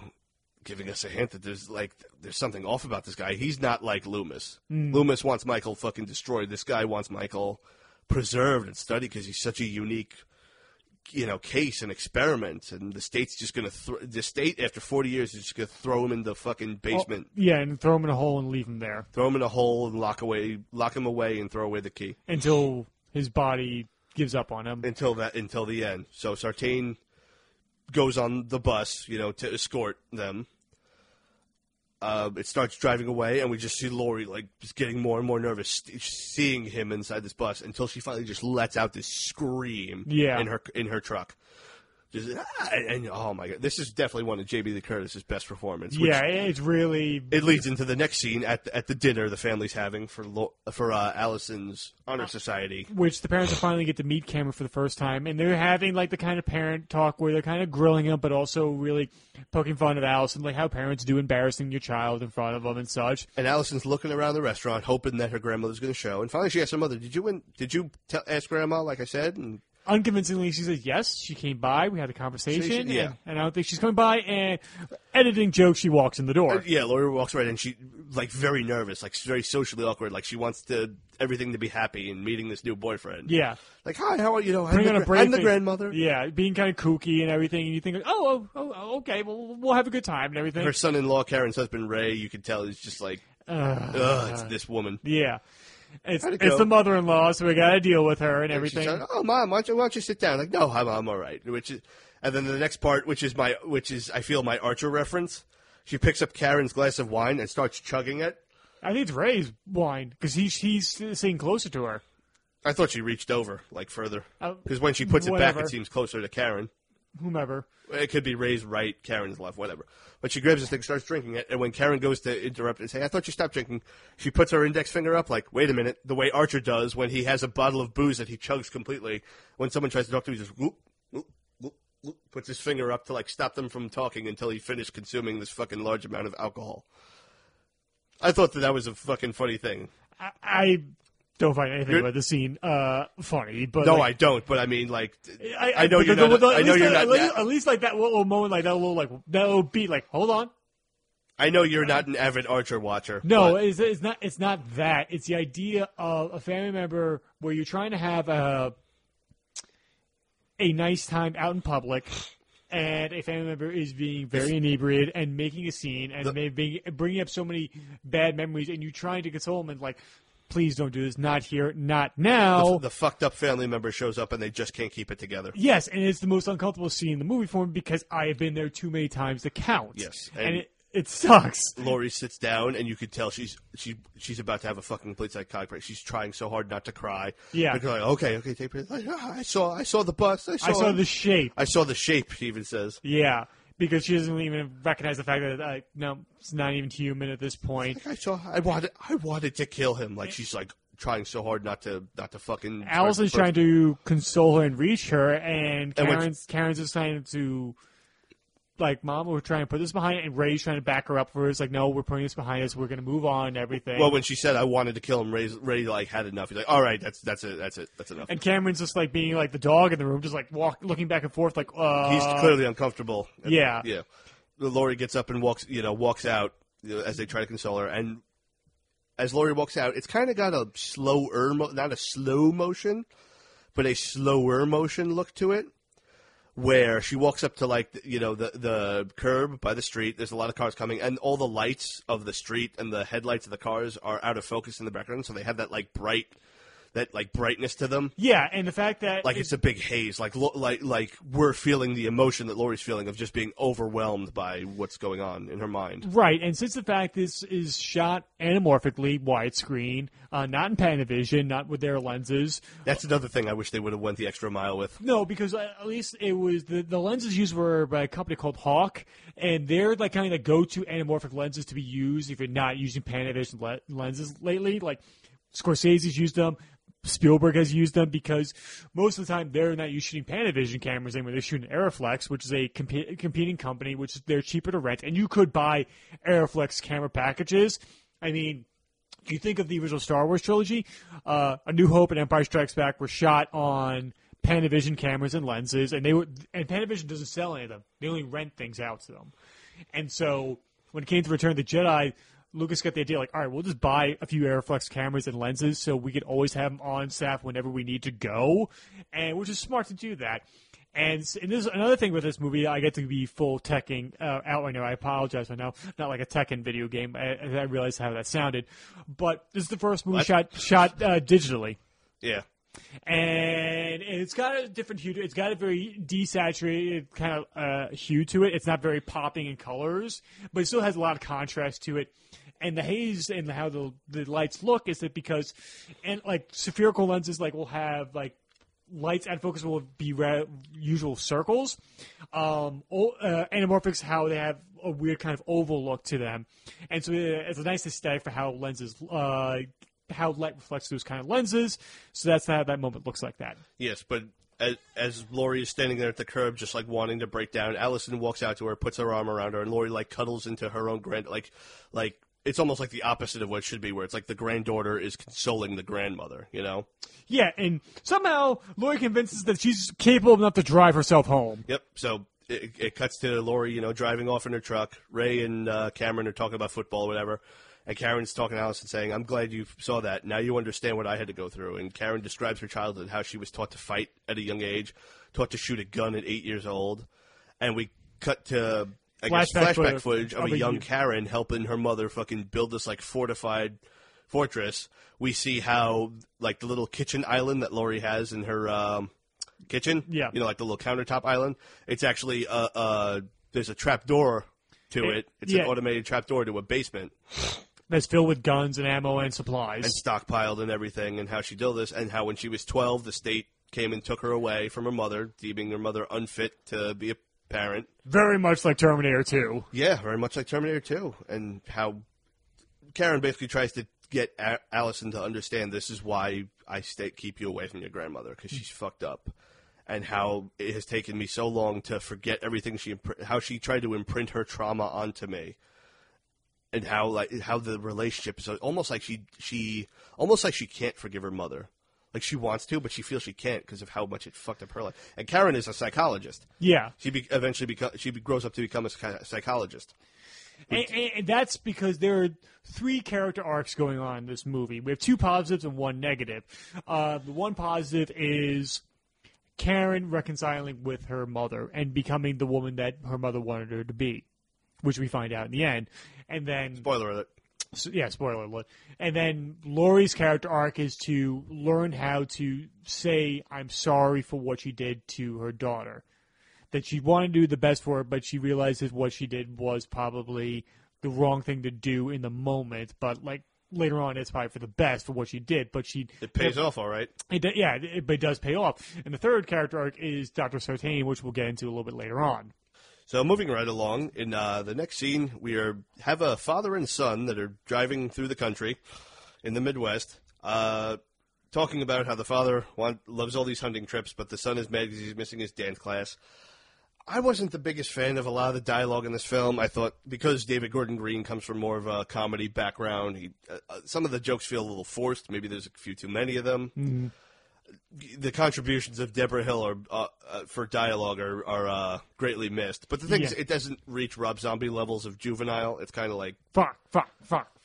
Or purge my snorkel over flappy ass tits. Yeah, it doesn't. We don't go to those lows, but it comes off, especially later when the character of Oscar, right before he's killed. Yeah. Some of the things he's saying and talk about. Oh, I had a huge chub from rubbing on those cheerleaders and them feeding. That I don't mind too much. I mean, this one here, okay. This looks like it should be a grandfather and son, like the age difference between the actors here. I kind of feel that the humor. If there was one thing, I would have just had little trimmings of it. Would have been areas of the jokes and humor, because it's like you're trying to establish this fearful tone, but now you have this thing that just makes you laugh and. You're going from 2 different emotional states, from scared to... But you do need levity. You do need levity, and there's plenty of it. Yeah. I just don't know if you needed it as much. Yeah, and like they're saying, like if you want to see, like, this movie's really woke, because it's like, we're bring down gender, because there's a lot of gender switching in this movie, because like the father like son, we're going out hunting and stuff like that, but he wants to do dance class, and then we have I saw an IMDb trivia that is some kind of a reference to a David Gordon Green movie. Oh, about a boy wanting to go to dance class. I don't remember what though. Okay, and so while they're arguing, the boy says like, "Look out!" And Dad, look out! As he almost runs over the mental pages there, piling out of the bus that's crashed off the side of the road. Smiths Grove bus has crashed. The mental patients are running loose. And the father goes to take a look to see what's going on. See if everyone's okay. The son calls for the police, but he eventually gets out to check, gun in hand. Comes across an injured cop on the ground. He says, "Run!" He pokes at him with the gun. He comes back to life in a nice, startling scare. Run! Yeah. The kid runs back into the car. No, he doesn't. He goes to the bus. Oh, that's right. He investigates the bus first. Because he goes to the bus, gun aimed down the alley of the bus, the center, and Dr. St. Dane pops up with his hands up. Don't shoot! But this scares the kid still and wings the doctor. He's in the back of the bus like he was chained up back there. Yeah, which... Okay. Should we just get to it now? Not right now. It's very strange. It's like, why would this guy survive this? Why would he be chained up back there? Because we see him sit down in the front, in front of the gates earlier on. There. Yeah, what what was he doing back there? Why would he be spared? Yeah. But the kid is startled by that and shoots him in the fucking shoulder. Yeah, and he runs back to his truck and he starts trying to get this car started. But Michael's in the backseat and he kills the kid. Now, in the test screening version, we saw most of the kill from outside the truck, and we heard the sound effects. This version, the theatrical one, we see more of the kid being thrashed against the door and then neck broken. It's a little more brutal. And yeah. It's showing that no one truly is safe from Michael. He will, even though he will fixate on a target and hunt them relentlessly, he will kill out of necessity. Like the truck driver in the original. Mm-hmm. He will kill whomever out of necessity. Right. It's very much what Loomis said in Halloween 4. He's here to kill that so-and-so, little girl in that one. He's here to kill that person and anybody that gets in his way. Yeah, there's only like one person that he spares. Yeah. And like even then, but like there was a part of me like, no, they're really going to do that, are they? And so at this point, we now cut to inside a convenience store. Yeah. A police officer, a Haddonfield police officer, deputy sheriff, is playing Back to the Future 2 pinball game. Machine. Talking there about with one of the guys, I guess, that works there or whatever. Yeah, like, you're never going to beat my score for it. And the kid's 911 call that he made comes over, the dispatcher gets over the radio. We are introduced to Will Patton, Deputy Sheriff Frank Hawkins. Now, Frank Hawkins, we find out, is a very interesting character because he was the first responder in the apprehension of Michael Myers in 1978. Yeah. And we also find out later on he stopped Dr. Loomis from killing Michael again. Right. I guess, at least in my mental continuity of how this says his apprehension went, Loomis and the police caught up to Michael. Loomis was going to fucking pop a cap in his head, but Hawkins stopped him. Yeah, and probably restrained him physically in order to stop him from doing that. Hawkins... I still don't understand why this couldn't have been another callback to Halloween 2. Like it could have been Deputy Hunt. But even though that character doesn't exist. No, yeah, but we're doing so many other things that are referencing Halloween 2 in tangential ways. Yeah. I mean, other for Uber fans, nobody else would notice that. It would have made sense the same way having Deputy Hunt be one of the main characters in Halloween Returns would have made sense, even though his character never existed by that continuity. Yeah. So Hawkins is the first person now to respond to this bus crash, finds everyone dead, including the father who has his head bent backwards. He had his head disconnected from its neck, but not ripped off. Yeah. So you just see this the top of his spine pushing up against the skin of his neck, and the head bent completely backwards. The skin is still attached, but the head has been disconnected from the neck and broken backwards. Mm. He opens up the back of the van, and there's Sartain, clinging to life, asking, "Did he escape? Who?" And he couldn't answer because of the blood loss. Yeah. So next day, it is now Halloween with the title card. Luckily, there's no title card that says trick or treat. Oh, thank God! Just one that says October 31st. Halloween.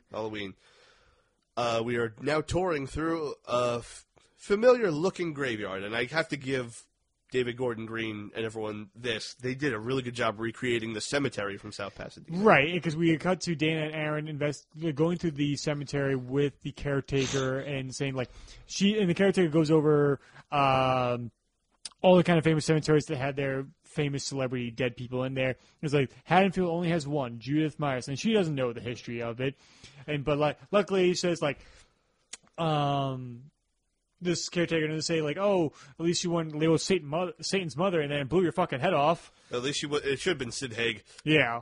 Goddamn son of a fucking motherfuck bitch cunt. Yeah. I think I got time to clean this shit up. Yeah. But they did a good job.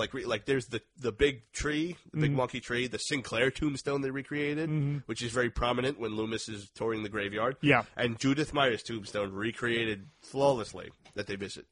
Aaron sits down and begins talking into, his microphone, the story of how it happened, and it's cut with the actual footage of Michael's murder of Judith from the original movie. Yeah. And as the caretaker's looking around at the end of this, she sees a shape standing behind a tree wearing familiar hospital clothes. Mm-hmm. Michael's out. He has come home, and he's following them because he knows what they have. Yeah. They have something he wants. Right. Now, in the cut we saw, at one of these points, there was a scene that was cut out between Dana and Aaron. Yes, they're back at their motel we saw earlier with them going over all the court documents of the Myers case, the babysitter murders, as they're known as. Dana's in the shower, yeah. And Rhian Reeves is a very beautiful woman, and I have no objections to a shower scene with her. Even though we did not see anything. No. She's a very lovely lady. We hear somebody enter the bathroom. Heavy breathing, and through this clearish shower curtain, we see a shape wearing a familiar mask. Yeah, it's very much like Hitchcock's Psycho at this point. He pulls the shower curtain away. There's someone wearing the Myers mask. And he says, boo, it was Aaron who's, wearing it to scare her. Mm. Furthering, and this is why I love these two characters, because these two characters represent so well the people that just don't get the danger that Michael Myers is. They think, okay, he's contained, it's no big deal, whatever. They joke about it, And this is another example of that, where it's like, look, I'm wearing this shitty old 40-year-old mask. And she even says, take that disgusting thing off. Yeah.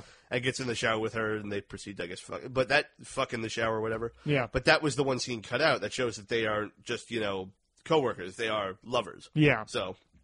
But we do cut to a scene that's in both cuts where they're at the gas station. Well, was it first Hawkins and the sheriff in the hospital with Sartain? Yes. Yep, Sartain is now in the hospital. The doctors have been saying he lost a lot of blood, and he's been coming in and out. And we were introduced to the new sheriff. I forget. The actor's name is Omar Dorsey. Sheriff Barker. Complete with black cowboy hat.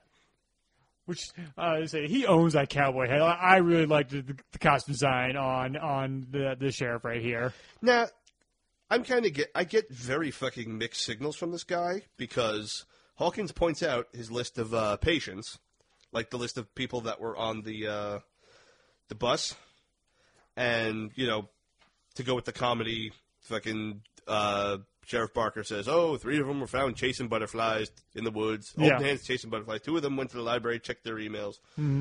And Hawkins shows the one name that he has highlighted on there that's missing. Michael Myers. Babysitter Murders.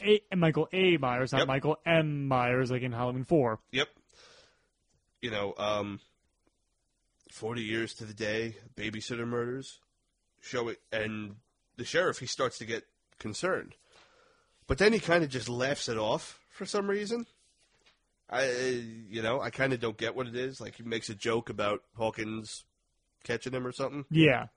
It's so weird. And there's multiple times in this where I kind of don't really know where the fucking sheriff is coming from. Yeah, I guess the idea is that they were trying to, the fact that Haddonfield itself has moved on, and the only reason this memory is endured is by people like Laurie and Frank that are clinging on to this event that happened 40 years ago. Yes, and him even saying, like, what am I going to do, cancel Halloween? But he said it, like, I don't really get the sheriff in this one. I don't really get what they were going for. Like, does he not take this seriously? No, he does not at first. And it's not until later on when we see him for the second time, he realizes this is a situation that really should be taken seriously, because this guy is 61 years old. Like, how much damage can this person really do, despite what we've seen at the bus, if he's not been told exactly what happened to the guards and everybody? Well, I know in the third time we see him, the last time we actually see him, when later on after Michael has struck, and he wants Hawkins to, skip it ahead a little, wants Hawkins to take Sartain with him. He's like, you think it's good to take an injured civilian with me? He's like, this guy knows Michael better than anyone else. He almost has this, like, yeah, we're going to catch this guy and, do shit with him kind of thing. Not, like, intent on fucking stopping him. It's like, what do you need this injured civilian for? You're just trying to stop him, right? Yeah, by any means necessary. Yeah, but maybe Sartain kind of told him like what could be done if we do capture him. Yeah, that's why I don't.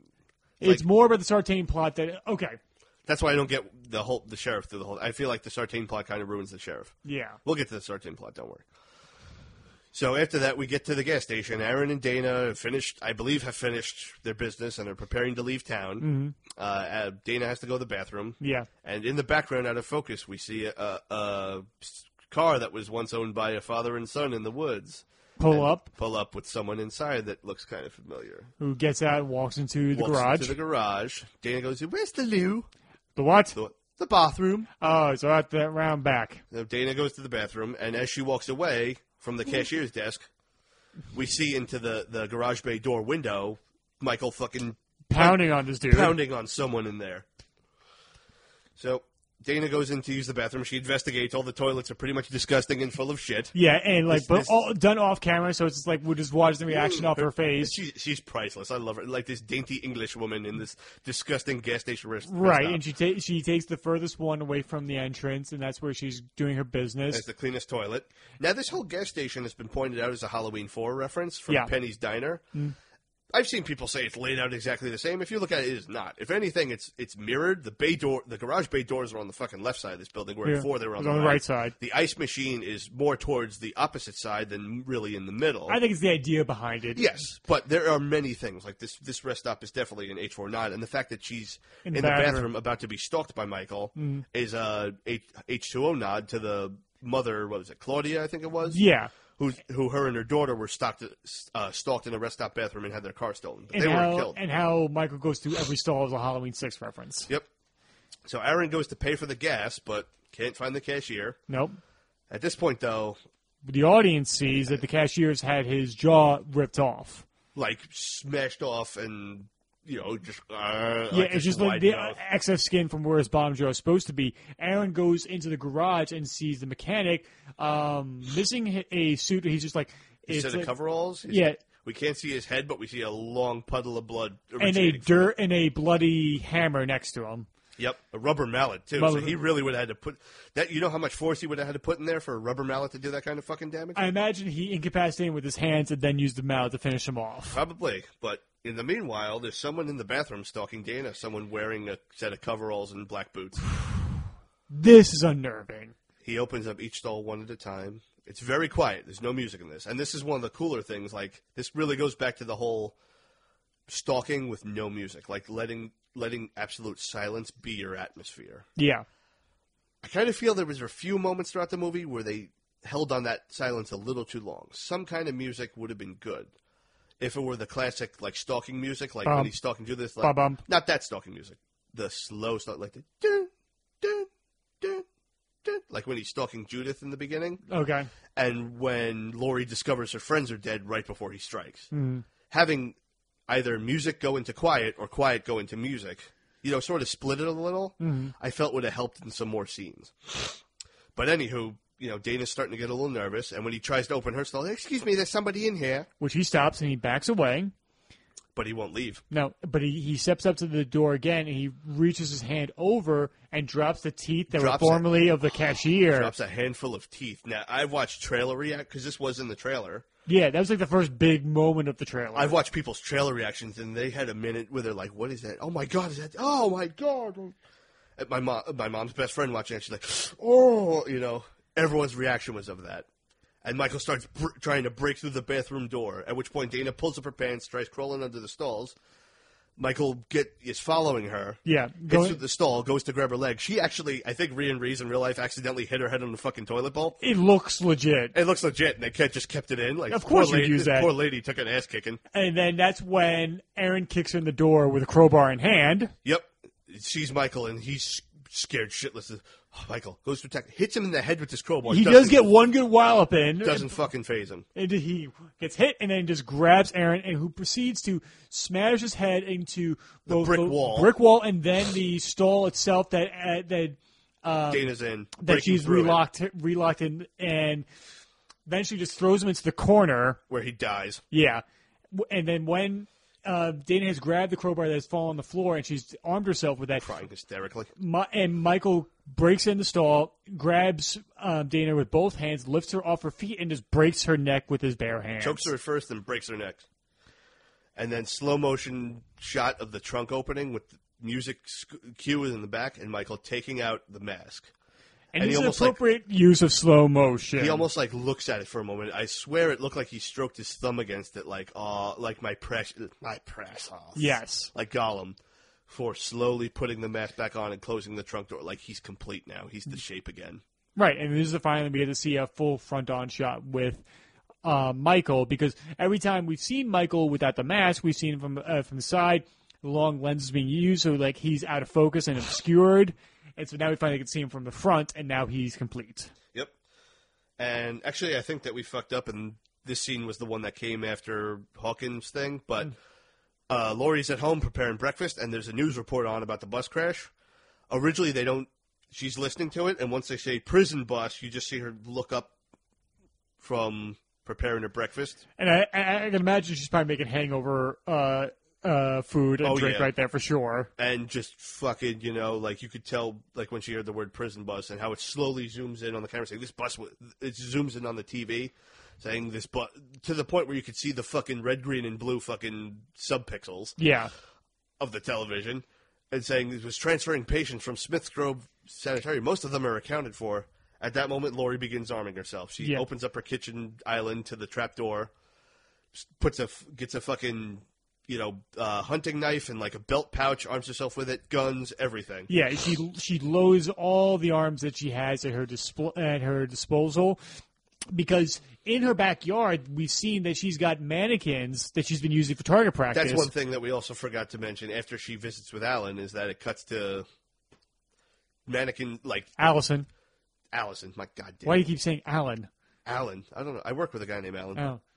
And so yeah, she's like, her backyard is littered with these, and they are kind of spooky as it is. Like clothing store mannequins. Yeah, and they all have been riddled with bullets, and then she's been making herself a Deadeye over the years. Yep. And so now she's prepared, and then we cut to Karen's house. Yes, this is after Michael is once again, complete. Karen comes home, notices her house is, something's amiss about it, asking, Ray, Allison, are you guys home? Because the back door is open at this point. Yep. Ray walks in. He's wondering the same thing. Oh, who left the door open? They get closer to the staircase, and all of a sudden, Lori comes down. Bang! You're dead. Mom, what are you doing here? You have no security system, Karen. You know how your back door wasn't locked, or your window was locked. You know how easy it is to break in here? I don't know if it's your ignorance or your stupidity, but I'm trying to save you. Yeah, and they're just like totally writing off like she's really become a paranoid person at this point, and she like needs serious psychiatric help. They're trying to get rid, but she says the bus crashed. What bus? The prison bus. Michael escaped. I have a plan. We have to get Allison, meet at my house. We'll all be safe. And she says, Mom, I'm not going anywhere. You need help. You are not welcome in this home until you get it. The world is not an evil, dark place. It is filled with love and understanding. Yeah. And she has a gun, and Ray's trying to get, like, this is my house. Laurie, put the gun down. And she's, like, almost points it at him because he's trying to take away the gun. Yeah. So as they kick her out, she says, keep the gun. We don't want the gun. You take the gun. Just slam the door in her face. Yep. At which point, Hawkins, and, the gas station has now become a crime scene. Hawkins sees everything, and he just has that Sonny Corleone moment of, like, son of a bitch. Yeah. Sees the dead bodies. They wrap them up. He goes out there. He sees Lori in the crowd of people that have arrived around the crime scene. Yeah. They share a moment. Showing that they know each other. Because, as we find out, Frank was the first responder on the scene. They talk to the sheriff, and their worst fears have come true. Michael Myers is back. Right. Frank sees Lori walk away, and he says, there's a reason we're supposed to be afraid of this night. Which, I love that line. That's something that's just because it builds into the mythos of the idea of, like, the idea of Halloween, it was supposed to ward off evil spirits. Yep. And the reason why we wore masks is, like, to scare them and everything. So, yeah. And at this point, do we cut to night? I believe we now cut to night. There's children running around, trick-or-treating. Everything's happy as it is. 2 little boys are walking down the street trick-or-treating. One of them has a boombox over his shoulder. This whole next scene has a slew of Halloween 2 references. Yes. And they bump into a figure. Yeah. Oh, sorry, mister.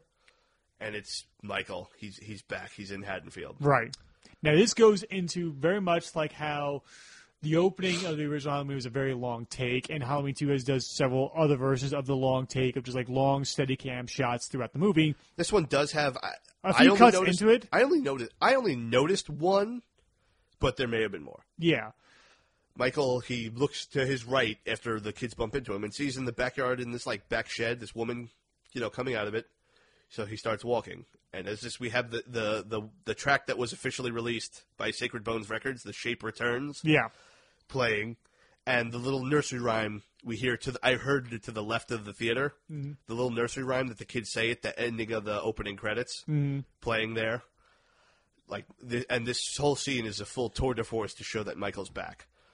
He goes back to the shed. There's a single hammer sitting there. He picks it up. Now we cut to the camera being inside the house. That's the only cut I noticed. Mm-hmm. Michael walks in. He walks in, and the camera shows in the doorway to the kitchen a lady in a bathrobe with her hair in curlers. Very much like Mr. Elrod. Making a ham sandwich out of a big block of ham. Mm-hmm. You're Mrs. Elrod. She walks away further into the kitchen. Michael walks in, pursues her. Now, James Jude Courtney, he fucking nailed Michael Myers' feel. Mm-hmm. All the motion that Nick Castle brought to it, he fully fucking captured. Yeah. I loved it. He studied cats a lot. Yeah, that was kind of like his inspiration to be able to be so selective and so precise in their movements. The sleekness. He studied the way, because cats are nature's ultimate hunters. He Yeah. studied how his cat walks, how like lions and everything, and just the sleekness that cats have. He walks in, but the camera doesn't follow. We hear the disturbance of this woman. Yeah, being we're looking bludgeoned. we're looking through the doorway into the kitchen. Yep. We just hear the bludgeoning and like chairs and other things in the see kitchen chairs fall being over. knocked over. He walks back towards the doorway, just like throws the hammer down and picks up the butcher knife she was carving the ham with. Yeah. Walks away through the front of the house where the camera follows. We follow and we see the aftermath of the woman's dead on the laying against the table as she's been bludgeoned to death. And we follow Michael through the house and into We the. hear something first. We hear a baby in a crib. We hear a tiny infant baby crying. Now this is where I'm like, no. For the test screening, the whole audience was. They all had this, There was a gasp because moment. we've seen him kill a child before. And like, will he kill a baby? He walks up to the crib, goes to walk past it, stops for a minute, but then continues on out the front of the house. Yeah.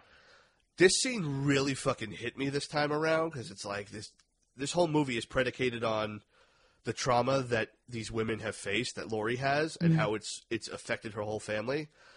Now I think of like this poor baby, like this child will never grow up to know its mother because of this fucking one random act of violence by this monster. Yeah. And as an audience member, you like want to see this monster destroyed even more now, not just as revenge for what he's done to Laurie and all the people, but just for like this whole thing where it's just like this woman just making a sandwich, and now like this in a split second, this child has lost its mother.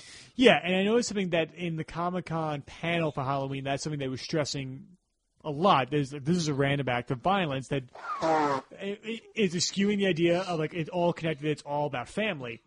And there is something called product killer and process killer when it comes to serial killer classification, or act focus, who kill quickly and it's just for the kill itself. But then there's process focus, which kills slowly. So it's like every little moment is very specific in a way of doing it. And this We've is gotten very both much out of him. Yeah, we do, and like because especially a pair of cops that happen later on, like there's at least one of them that gets it's definitely processed what he's done to him. But for the most part, especially in this scene, it's like this is like 40 years of frustration of I likened it to a caged animal being let loose. yeah. And he's finally getting back into the groove of killing people as the camera continues to follow him through the house, out the front door, down the block a little bit further to Couple another houses house. down. There's a young couple getting ready to leave. The male who's about to drive just has to run in real quick because they're dressed as a doctor and nurse. He forgot a stethoscope. The female goes to get in the car, but she looks at what's walking towards her, and what she's stops like, her, staring at her. She's like has this almost like, can we fucking go now? Yeah. The boyfriend comes out, they drive away, but Michael looks at another house of trick-or-treats just leaving and sees another young woman alone. And that's when we follow him up the porch as he goes around. But we stop at the front window looking into that living room. And we see his reflection in the glass. This lady is on the phone, another Halloween 2 reference. She's on the phone with someone named Sally, like Alice in the beginning, talking about things that have been going on. And as Michael leaves, the camera doesn't follow again. We see this woman walking through the house. We see Michael go around the house. We see Michael go around the house because we can see through the house and to the windows to the right of the house. We see him go by, and then his shadow against the siding of the house next to it go by. And this woman come in, kind of nervously pull her shades down like she's been told of what happened. And as she pulls her shades down and is nervously looking at the window, Michael walks into the house behind her, grabs her by the back of her ponytail, smashes her fucking head on like the windowsill, and sticks his knife through her neck. Yeah. And walks away. When I first saw this scene didn't sit that well with me because Michael's MO, if we're going by now the first movie, which is all we have to go by, Michael's MO is killing out of necessity to accomplish a goal. He killed the truck driver because he had to get home, Mm.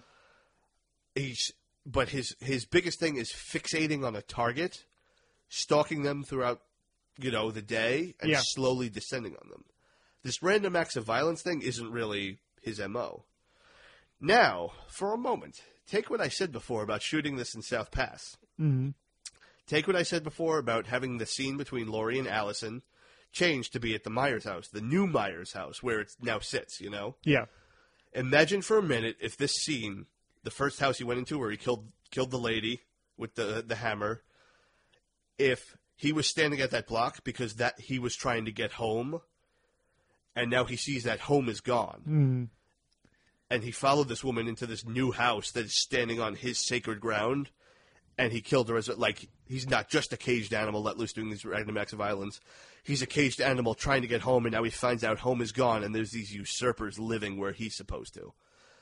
And he fucking just, snaps and goes on a killing spree. I felt that having it set in South Pass with that one scene changed a little bit earlier, but shoot this one exactly as you possibly can on this different block would have lended this scene so much more context that I felt it was missing.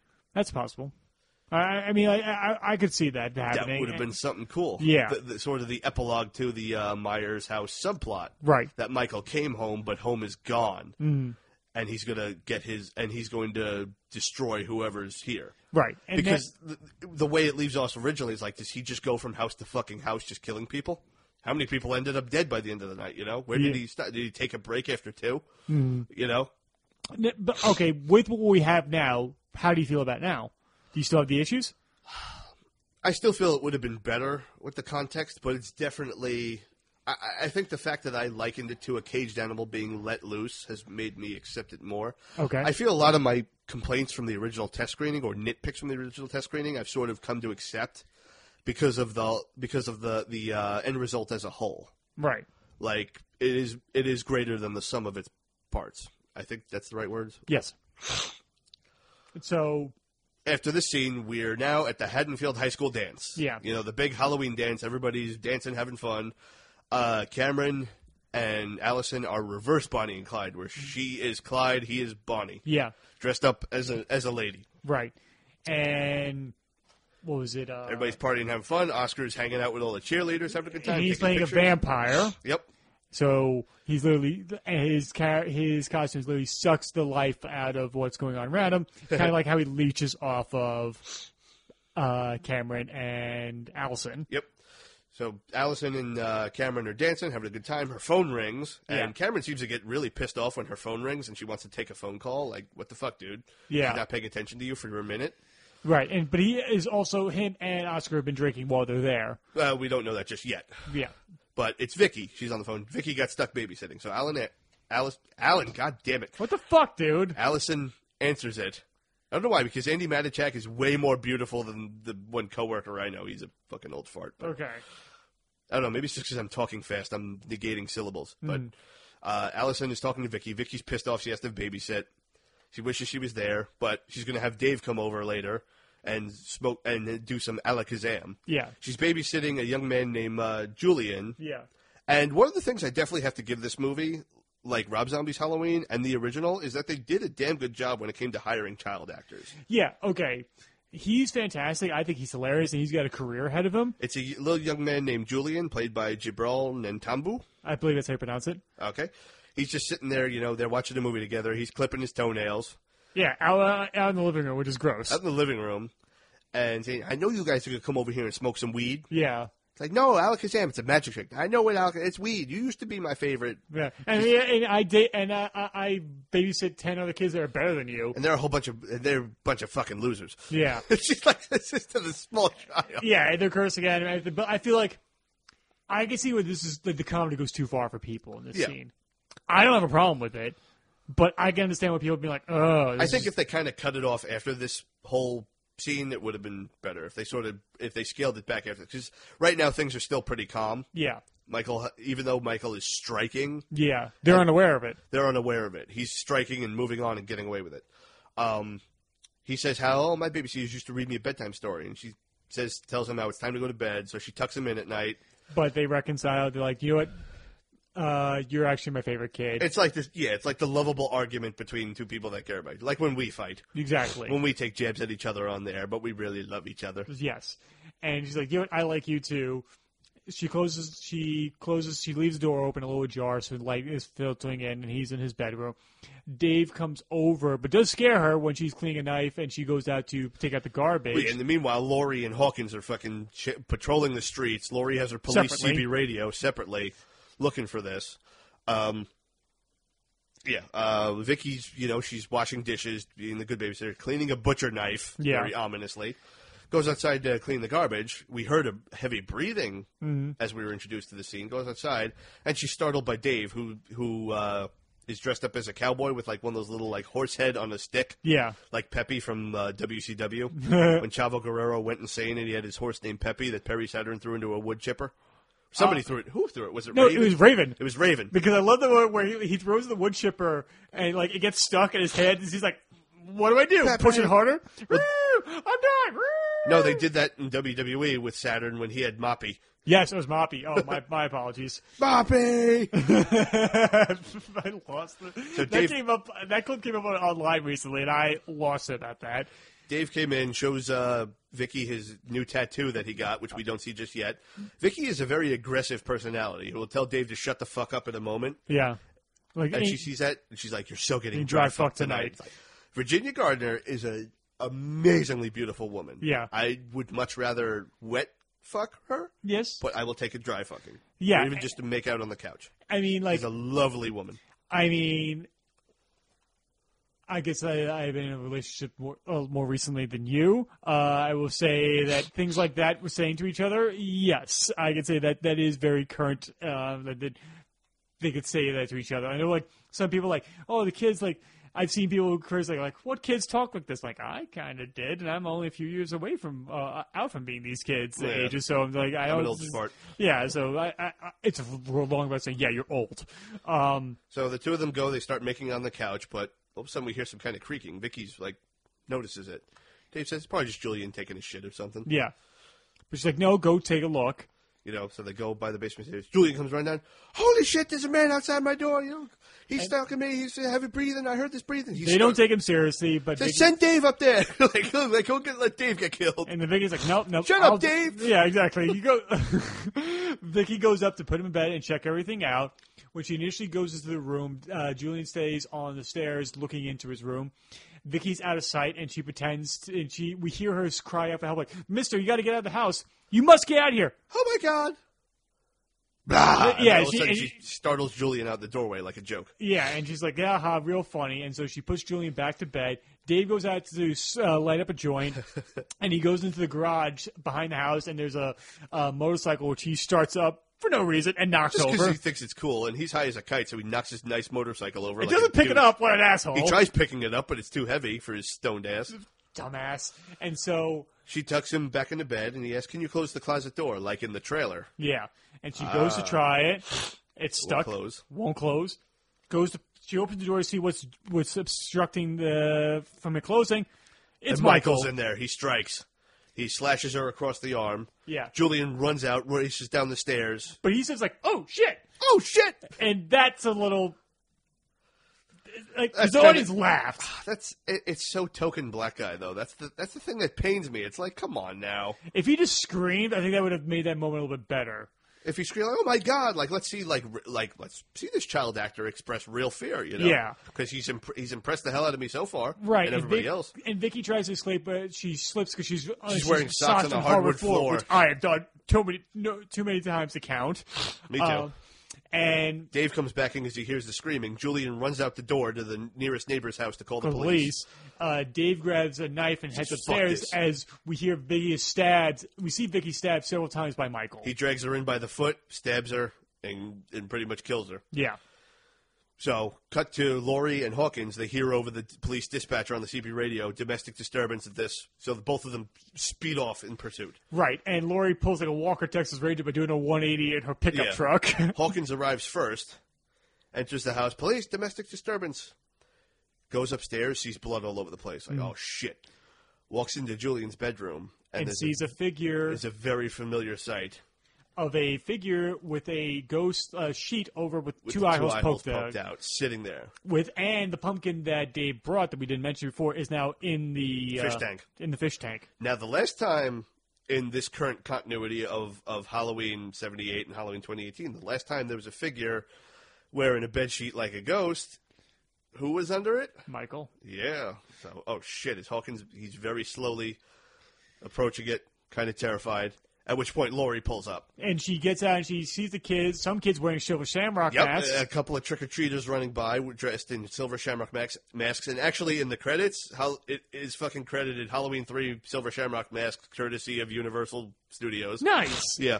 And she's running out screaming, "Go home, get inside!" Looking like a crazy person. Like a crazy person brandishing a revolver, walking around. Cut back to Hawkins in the room. He pulls the sheet away. It's Vicky's dead body. Right. He put the sheet over to distract her. And then we cut to Laurie's point of view. She sees a figure looking at. She sees Hawkins' figure looking at Vicky. Now, in one window. What's funny too is that I watched a lot of YouTube videos of people doing trailer breakdowns and analysis. Is there two killers? Yes, there's one. Second stalker? ? Clickbait. Yeah. And a lot of these I watched, and I'm just like. I'm laughing at the TV. I know what happens. I know what happens. I know what happens. And truthfully, it made a ton of sense. We probably could have figured that out ourselves because it's like, okay, he has like the little, the lights that go up on your ceiling to make stars. Yeah. And you see that through the window. Mm-hmm. And that we see in the first trailer, Hawkins investigate that same room. So it's like, wow, that was kind of obvious. How did I miss that? But Laurie looks, she sees Hawkins. She looks 2 windows down, and she sees the figure that has haunted her forever. Michael standing in the window, staring back at her, tilting his head. And that's Nick Castle's cameo. That is confirmed as Nick Castle's cameo. I don't think they've officially said every scene he's in, if there are more, but that is the one that we have confirmed. Right. Nick Castle, and he's doing the famous head tilt. Which, for some reason, is the actor that we have here, James Hugh Courtney, was good. But for some reason, just that head tilt, there's just the right enunciation of it, like, oh, that is the shape we've been missing for the past 40 years. They mostly kept Nick Castle's cameo, or at least cameos, if there are more than one, to stuff that's very obstructing because he is like several inches shorter. And he's in his 70s. And he's in his 70s, and also if you look at fucking the actual masks that were made for both of them, because there was ones made specifically for Nick Castle. Yeah, because their heads are different sizes. There are kind of differences. I mean, in the shape, in the shape of the face, and even in like the hair. Like James Hugh Courtney's mask is very slick back. The hair, very much like Halloween 2. Yes, interestingly enough, and he especially looks like that near the end. Yeah, Nick Castle's is a little more bushy, and it's funny too because. When it was announced that Nick Castle was coming back, people were complaining, "Oh, is he going to be able to walk again? Is he going to be able to do the walk?" And Sean Clark of Horror's Hollow Grounds, who's also Nick Castle's, he's an agent for a lot of people in horror. That's funny. And a convention organizer. Sean Clark is fucking awesome. He's what keeps a lot of the horror community together. Mm. I hope I can meet him one day. Yeah. He posted a fucking hilarious video on Twitter. Proving that Nick Castle can still walk. It's Nick Castle wearing a Michael Myers mask, just walking slowly on a treadmill. Like he's some decrepit fucking old man. But no, I understand what people were talking about. Mm. My fear was that in 1978, Nick Castle said a million times, John Carpenter said a million times in an interview, Nick Castle was given pretty much minimal direction. Yeah. The idea of Michael Myers as the shape was so minimalist and so simple. Nick even asked, like, Nick's not an actor. He was hired there just because he showed up to see what was going on. He was paid $25 a day. Yeah. His instruction, okay, what's my motivation for a scene? Okay, your motivation is to walk from point A to point B. Mm. And Nick's just natural rhythm that he has about himself, if it comes from being the son of a former Fred Astaire choreographer, he's given this minimal direction but made amazingness out of it unintentionally. Yeah. He made an amazing performance by accident almost. The fear I understand is that now that this is a 40-year-old franchise that's been established and psychoanalyzed and dissected and examined so much, would he come back to this role and overthink it? And think, okay, Michael Myers is now this established character, not just some fucking B-movie character I was playing where I was just told, okay, walk here. Yeah. Now tilt your head. Now sit up without using your hands. These like physical challenges. Would he come back and overthink it? As it turns out, he wouldn't even be given the chance to overthink it because his role was very minimal. And according to Nick, he just did everything same way with a minimal direction. And especially he did record audio of him breathing in the mask. Yes. All the ADR you hear of Michael, all the sound you hear of Michael's famous heavy breathing was done by Nick Castle. Which, like, it could have been James Hugh Courtney, but, like, you know what? I think just the authenticity of it. Yeah. I am hoping that there is another cameo in there kind of tucked away because Nick also, when you're shooting these movies at night, you're shooting all through the night. Nick is 70 years old. He's not going to stay up all fucking night. No. Grandpa's got to get to bed. Yeah. No offense, Nick, but he just turned 71 last month. Right. But, you know, I just wish we would have had one Nick Castle pursuit. Yeah. Just one, because there were a couple of scenes where you see Michael slowly walk in pursuit of people. I wish we just would have had one. Right. With Nick. And so Laurie sees the shape through the window, and she looks down the barrel and fires. Fires a shot. She shot a mirror, and we see glass shatter. It was Michael looking at her from the street through a mirror in that room. Yeah. And she immediately fucking panics. And Hawkins looks up, sees Michael walking out of that room down the stairs, yells, "Michael!" Fires a shot of his own, but misses. Yeah. Michael walks out the back door, around the house. Laurie's now in pursuit around the house. Hawkins is in pursuit around the house. Sees what happened to Dave. He's been pinned to the wall with the knife in the back of the neck. In his neck. And we see his tattoo. His tattoo was that current day, October 31st, 2018. Yeah. 10-31-18. Laurie gets around, and now in the test screen, does she yell, "Michael?" Like in pursuit? I think so. They cut it out this time. She just very quickly walks around, sees him, and shoots Michael in the shoulder. At which point Michael, I guess, stumbles, falls away. But then Hawkins comes up right behind her, and she turns around really fast and accidentally hits him in the face with her gun. He's like, God damn it, Frank! They're almost like an old married couple. They say, "Laurie, what the hell are you doing here?" "Frank, he's back." He's like, I know. And I know. I'm like, I'm surprised they didn't shoot each other at this point. What makes me glad about this is that there is another person that understands, what Laurie's feeling right now. Right. Frank Hawkins was there. Yeah, and I feel like it hints at the fact that since they have a history, like, were they an item since then? I don't know. Yeah. And I don't think so, but I think that they're definitely two people that have kind of, like, understood each other. Yeah. And so we cut to later on, a little bit later, when Vicky's being put into the aftermath, the police scene. Yeah, and all the cops are investigating the house, and this is when the sheriff comes in with Dr. Sartain. Yep, he said, "Guess who just woke up?" Dr. Sartain back. "Where's Michael?" And trying to talk some sense into each other, and that's where Sartain finally gives his side of the story. They sit down with Sartain, talks about how Michael overpowered the driver and crashed the bus. He freed out all the inmates and everything. And, at which point the sheriff and Hawkins just walk away and just say, "You sit still." "But I was already sitting still." The sheriff, he wants Hawkins to fucking take this guy with him. Take Sartain with him on his pursuit. And Hawkins is like, "No, I don't want to take a wounded civilian." This is where I don't really get what the sheriff's idea is. I guess the idea would be that since Sartain knows so much about Michael, even more so than presumably Laurie and Hawkins, that he spent so many time with him, that he would know where Michael would go and how to deal with him if he could be apprehended. But at this point, it's like... It's alluded to. It's not spelled out. I feel like you don't need him to apprehend him. Because it's like, look at the last time a psychiatrist involved. Hawkins had to stop him from fucking killing him. Yeah. Now Hawkins this time is fucking pissed and out for blood. At which point Laurie walks up, who's still there, saying, what are you guys doing? We have to be out there pursuing. And Sartain walks up. "You're Laurie Strode. I've read everything about you." Everything. "I'm Michael's doctor." And where she literally says, "Oh, so you're the new Loomis." Like, this is what I was talking about before, about you don't need a literal new Loomis. You need a character that represents Loomis. No, yeah, it's a little on the nose, this line. It's a little on the nose. It's a very meta on the nose movie. Yeah. So, at this point, Hawkins and Sartain break off to go find Michael.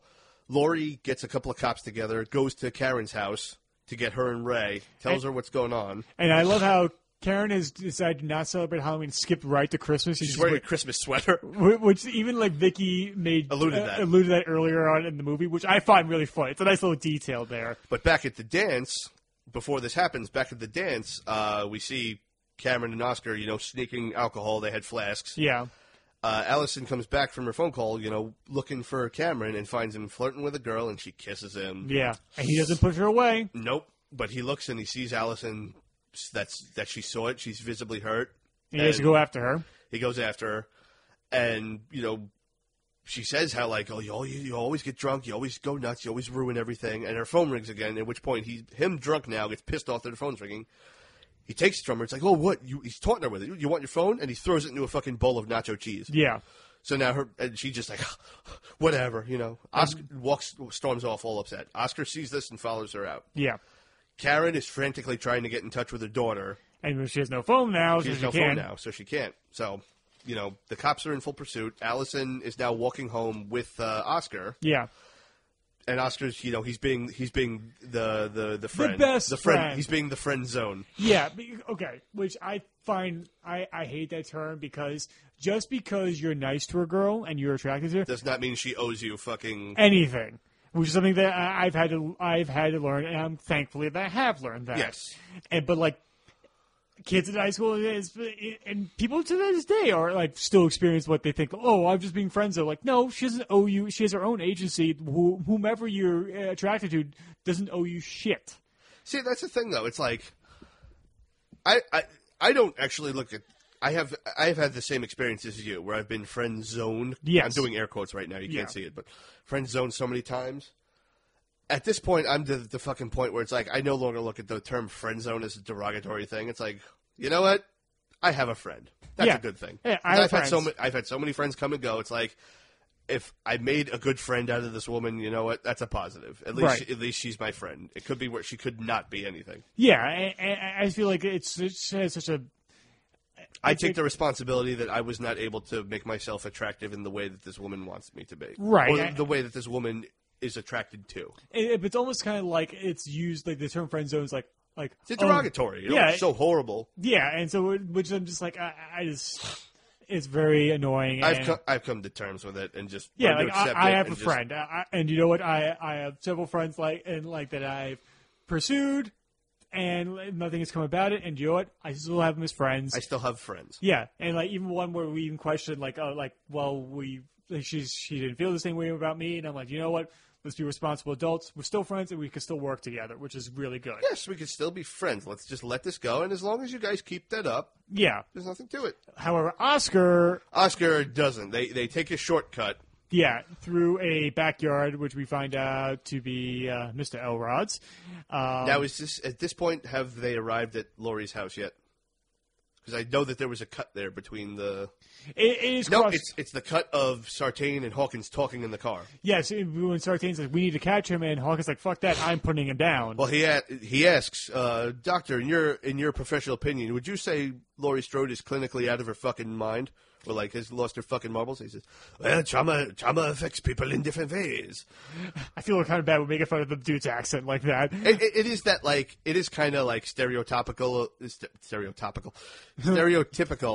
a topic. We're on the topic of stereotypes. Right now. I'm a big fan of Sony, but I used to love Iowa. Where he's talking about how trauma can affect the victim in different ways, but he alludes to how he's more interested in how trauma affects the victimizer. Yeah. So what do you mean? Like how it affects Michael? Is it all part of some pre-programmed thing in his mind? Or is there some kind of pleasure that he gets from it? I wish I could know. If Laurie Strode being alive, is that what's keeping him alive and moving now? And we're just saying, it's like, this guy is, we're starting to think, is this all just one big fucking science experiment to this guy? Which it is.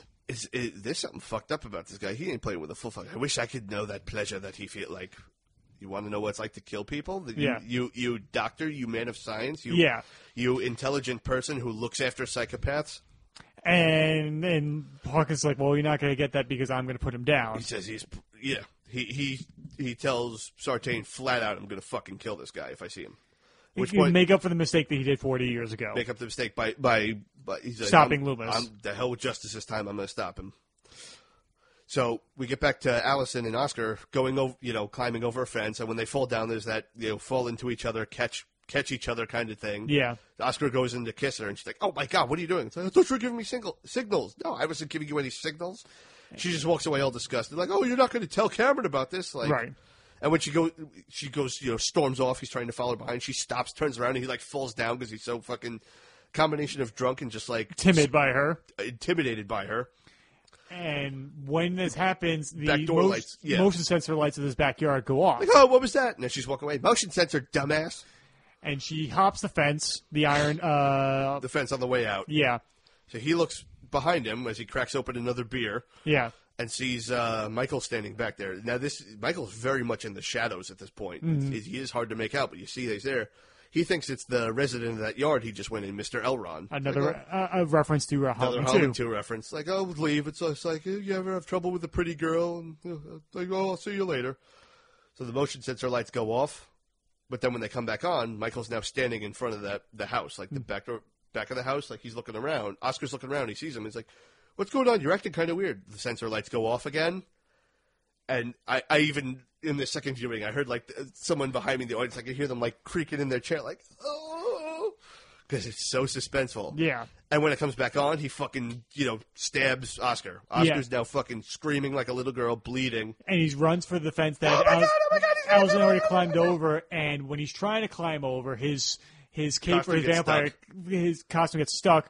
Michael stabs him a few times in the back. And we get a good look at James Jude Courtney and how he's got that fucking walk down pat. Yeah. Even how he like kind of twirled the fucking knife from like stabbing downward to stabbing outward. Yeah. Or vice From versa. outward to downward. But the way he did it with a rhythm and emotion. There's like a little flip to it. He learned from Nick very well. Yeah, and then Allison goes back after hearing this and sees what happened to Oscar, who's now As he slumped down, his fucking jaw his mouth went through one of the fucking iron spike spikes. bars that's protruding at the top.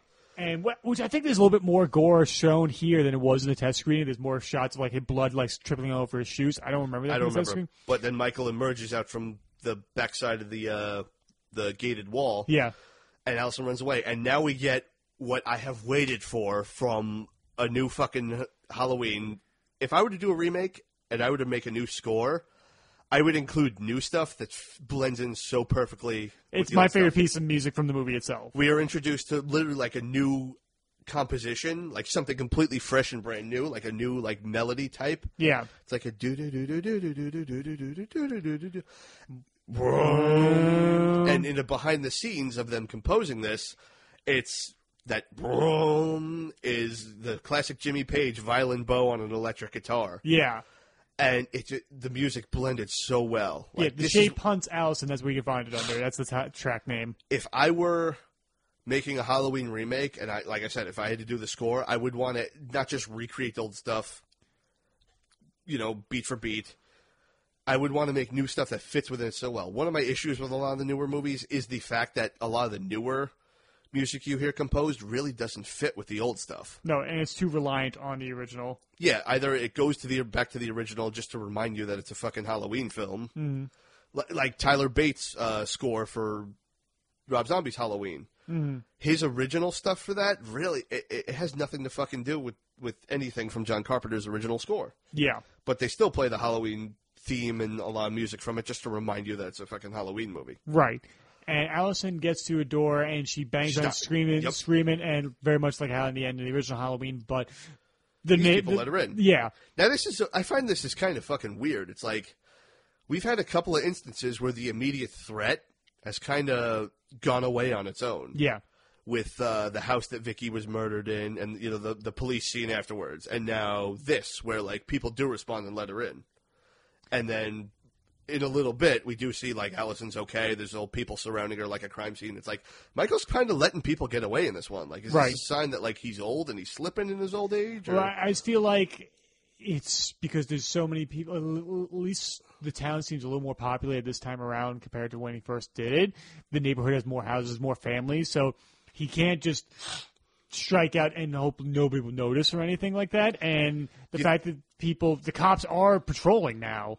He knows the cops are onto him. Now, do you think that that's kind of why in the original he waited until Laurie got back to the Doyle house to see if anyone would help her before he started his walk?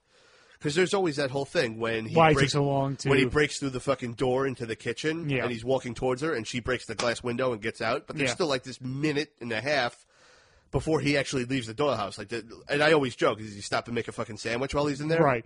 Also, you could argue here, he's 60 years old, him trying to get over that fence. Yeah. But which anyway, would be a funny outtake of him just trying to climb over and just bust his ass. He accidentally presses his life alert. But anyway, we cut back to Laurie's compound where everyone's been dropped off. Karen is arguing with the fucking cops about her daughter being out there. Yeah. Saying, we evacuated the dance and everything. She wasn't there. We're out looking for her. So finally, Laurie just yelled, Karen! Yeah. Steps her back to her senses, brings her and Ray inside where they lock the fucking place up tight. Karen walks into the kitchen where she sees the remote to the kitchen island. Labeled the garage. Presses it. The thing starts moving. Ray walks in like, what the hell is this? My childhood. This is my childhood. They walk into the basement where Laurie's got, all her fucking pickled canned vegetables and foods and jugs and bottles of water and all her guns. He opens up like the shutters that has all her guns, starts handing shit out, and there's a rifle in there that has the initials KS with a little lightning bolt engraved into it. That was the gun Karen grew up on. Yeah. Laurie starts handing out stuff, hands out to Ray. It's a revolver. It's good as bone jam. Hands Karen a fucking rifle, says this one's for stopping pyrotechnicity, this one's tactical. Yeah, a pistol grip pump action shotgun. He's waited 40 years for this night. He's waited for me. But this time I'm ready for him, and Karen and Ray just looking at her like almost like they don't want to admit that she was right. She was right, and she's click, she cocks the gun. Yep. And cut back to Allison, who's now being looked after by neighbors that are surrounded. Police cars are there. Sartain and Hawkins pull up. They agree to take her back to her mother's place. So they get in the van, and they're driving away. Sartain has this, fucking fixation of, Allison, keep her eye out for him. He's looking for him when Hawkins really, I think, just wants to get her back. Yeah. But they see Michael walking down the street. Michael almost gives his position away a little, too easily for someone who's been so predicated on stalking in the shadows and disappearing like that. Well, no, because I think somebody, dispatcher, hears it, and, they say they saw him around this area, and Hawkins is close by, and he goes after them. Okay. And that's why, because Hawkins then sees him and is approaching him and then immediately hits him with the truck. Sartain said, no, he must not be harmed. Sartain's trying to stop him from doing this. He fucking runs. That could be your Halloween 4 nod when Rachel fucking hits Michael Myers with the truck. And the fact that it is done in a lower budget, there is one shot of, the truck, it's the camera's behind Michael as the truck's approaching him. It is sped up a little bit. I like Mad Max 2 a little bit. But I'm like, all right, it's low budget. They can't do a huge car stunt or anything. The fucking feral kid catching his boomerang by playing the footage in reverse. And also, Ben Tramer being hit by a cop car. Yeah, true. Yes, Ben Tramer is still alive, thank God. Yes, Mr. Stop is happy. Yes. But Sartain runs out. He runs over to Michael. Hawkins is ready to shoot him in the head. Get out of the fucking way! He feels Michael's pulse. He's you've killed him. What have you done? Yeah. Doc, I'm not going to ask you the other way. But Sartain, he reaches into his pocket. He's got his arm in a sling from where he was shot, and a cop put a jacket over him. So Hawkins' view is obstructed, and he pulls out a pen that we saw him earlier with a seahorse on it. Yeah, in the very first scene in the opening when he's signing papers, there's a montage of Dana and Aaron at the facility. That pen was concealing a fucking knife. Yeah. He turns around, he stabs Hawkins in the neck. Killing him. Stabs him a couple more times. Goes down to Michael, examining him like a fucking father whose son was just killed. And Allison's freaking out in the back right now, seeing all this. He pulls Michael's mask off.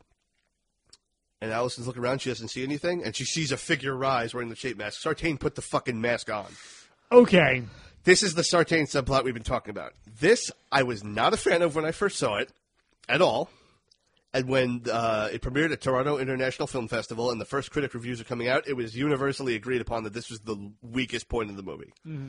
This is really where the second act transitions into the third. And the worst part is that I love the third act so much that we were about to describe that I almost have to accept it. This plot point that swings from Act 2 to Act 3 is a little rough. I'm having, when I watched it again this morning, I'm having, fucking Stockholm Syndrome watching this. I don't want to like this. I know it's stupid, but I'm coming to an understanding and an acceptance of it.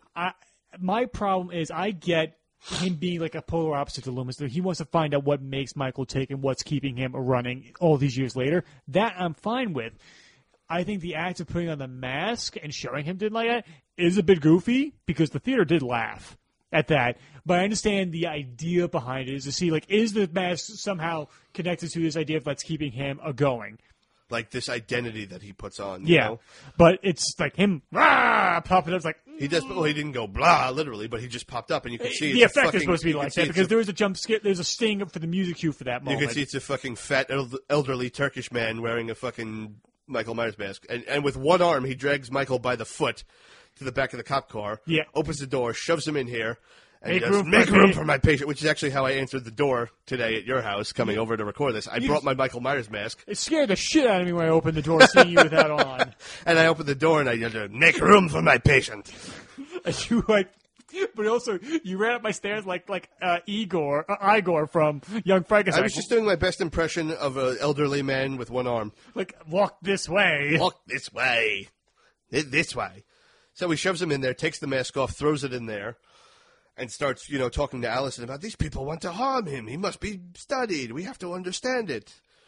Oh, I can't wait to see what happens. And Allison says, for what? The reunion. Yeah.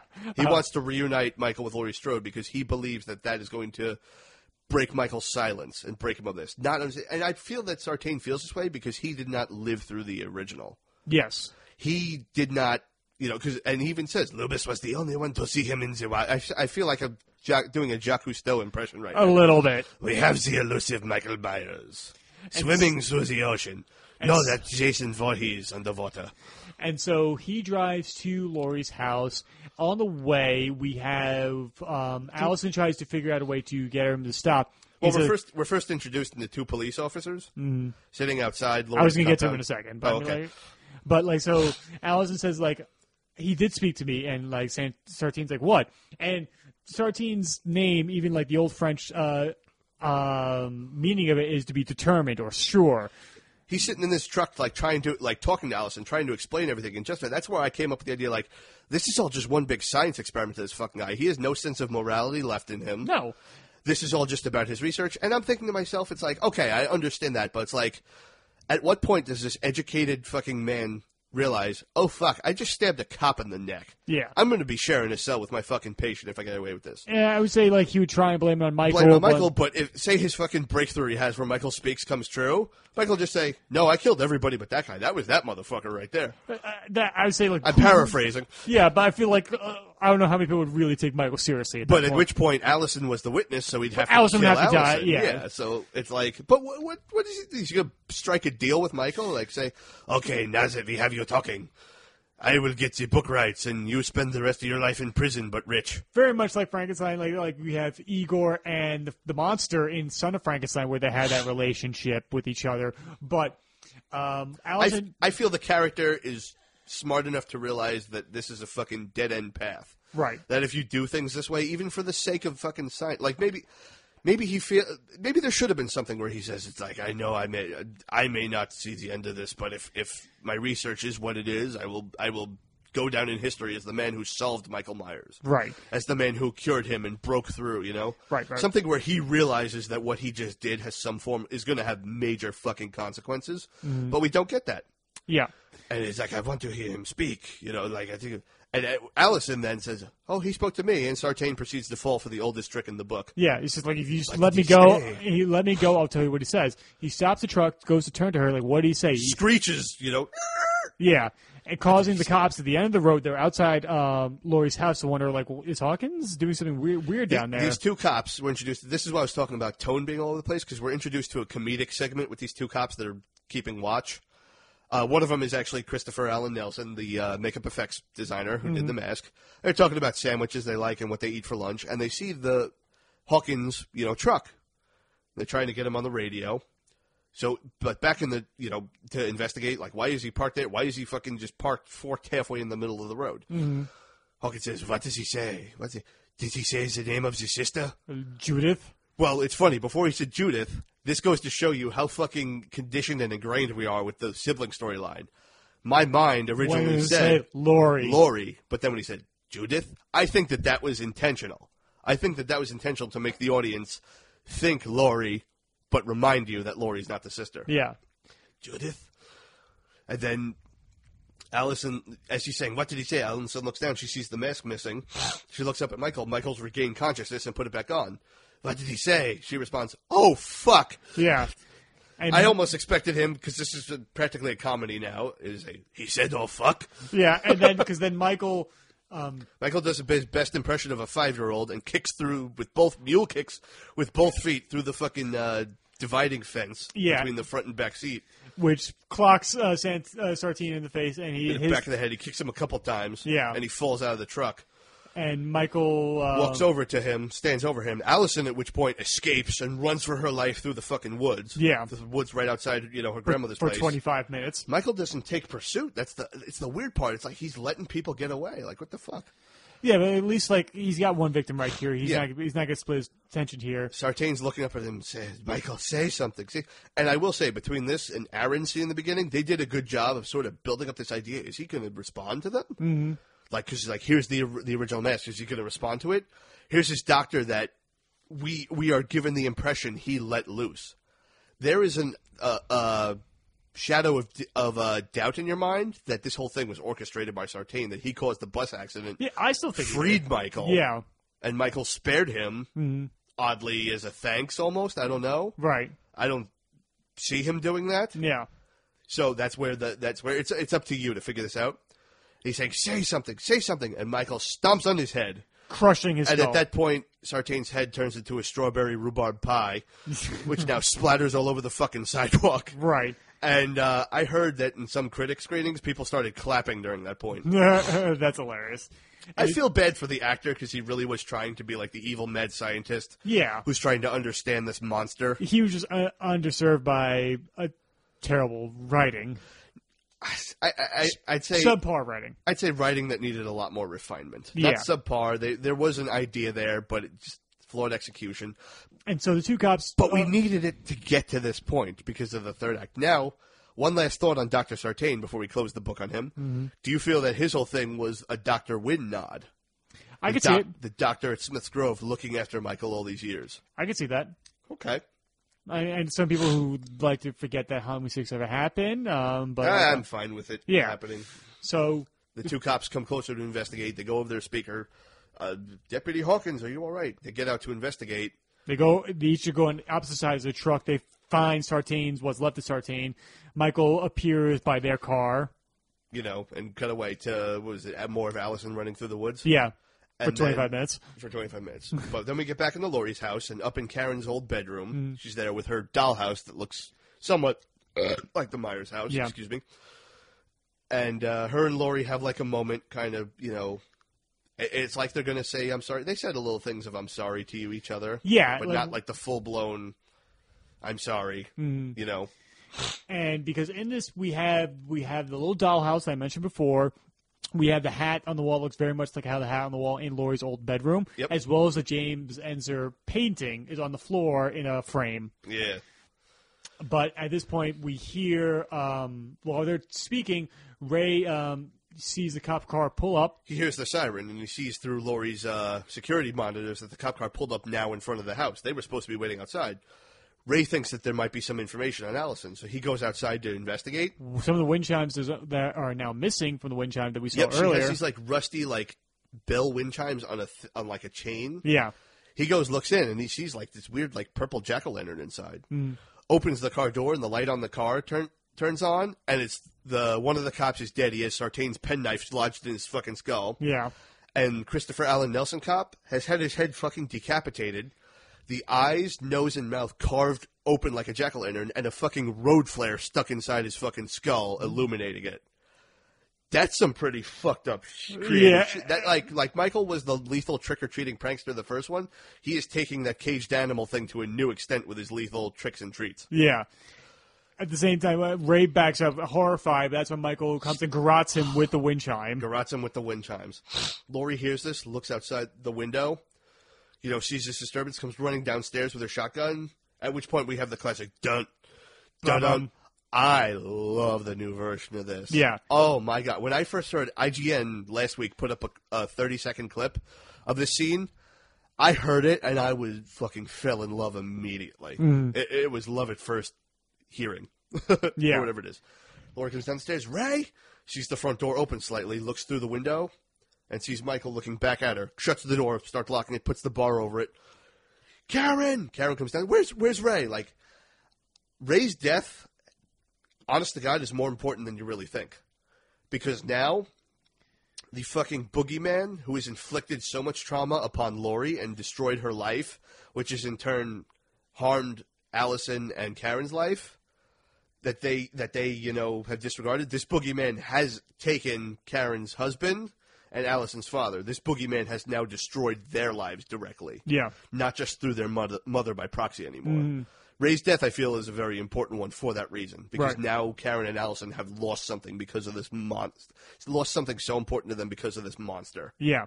So Laurie tells Karen, go hide in the basement. Karen's like freaking out because even though she's had all this training, she still spent the majority of her life now, Putting it behind her. told this was all wrong. Right. So she's, a civilian woman. She goes, hides in the basement. And she says, "Baby, go!" Baby, go! Like crying almost. And like that moment It's right intense there, with the that moment music. right there is like it's like mother and daughter reconciliation right there. It's fucking intense with the music. And so Karen hides in the basement, Laurie presses up against the door, which is outside, kind of stupid. Well, looks outside the window, sees Michael's gone, but she's like, at this point, it's heavy breathing, like, oh my god, this finally has happened. Yeah. Like, it's everything I prepared for, but she's still terrified.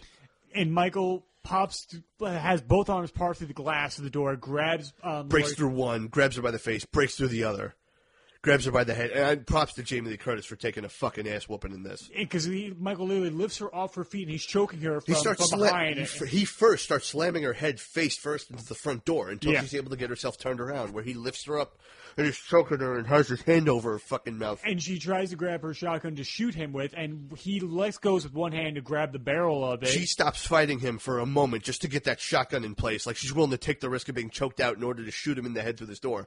He sees it, grabs the barrel of the gun, and the way she's wiggling, he has it positioned over the top of the barrel.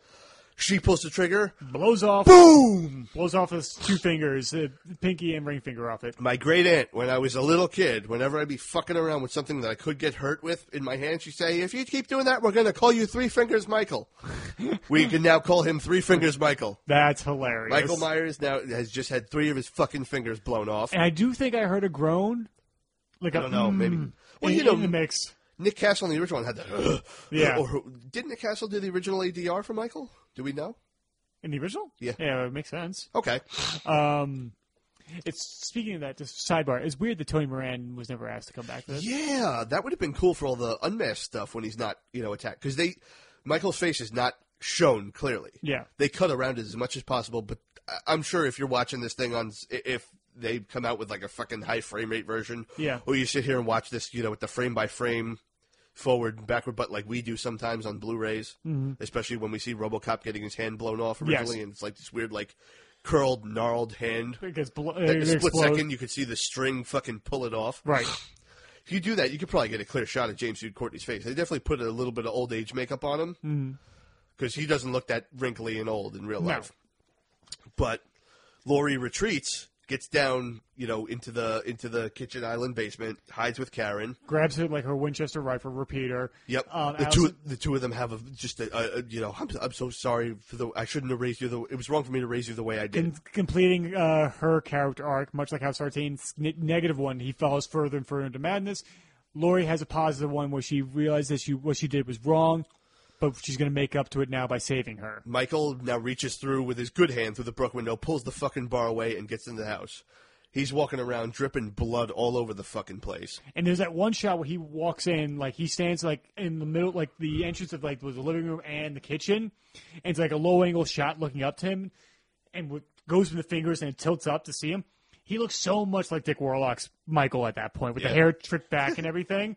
But he's looking around. They're in the cellar now, the kitchen, the fucking panic room. I'm going to call it essentially, the panic room. Hear him creaking around. This is where the quiet comes into play. There's no music playing. Here's footsteps. Laurie takes a shot. She hears nothing. She says, walks away from Karen. I have to finish this. Mom. Yeah, and she goes upstairs. She goes up to the main level. Says, I love you, Mom. Yeah. I love you, baby. Opens it up, goes in, and what follows is fucking just nail-biting tension. Right. Of Laurie. She sees the blood trickling on the blood drops on the floor. This trail leading to her banister for her upstairs steps. Yeah.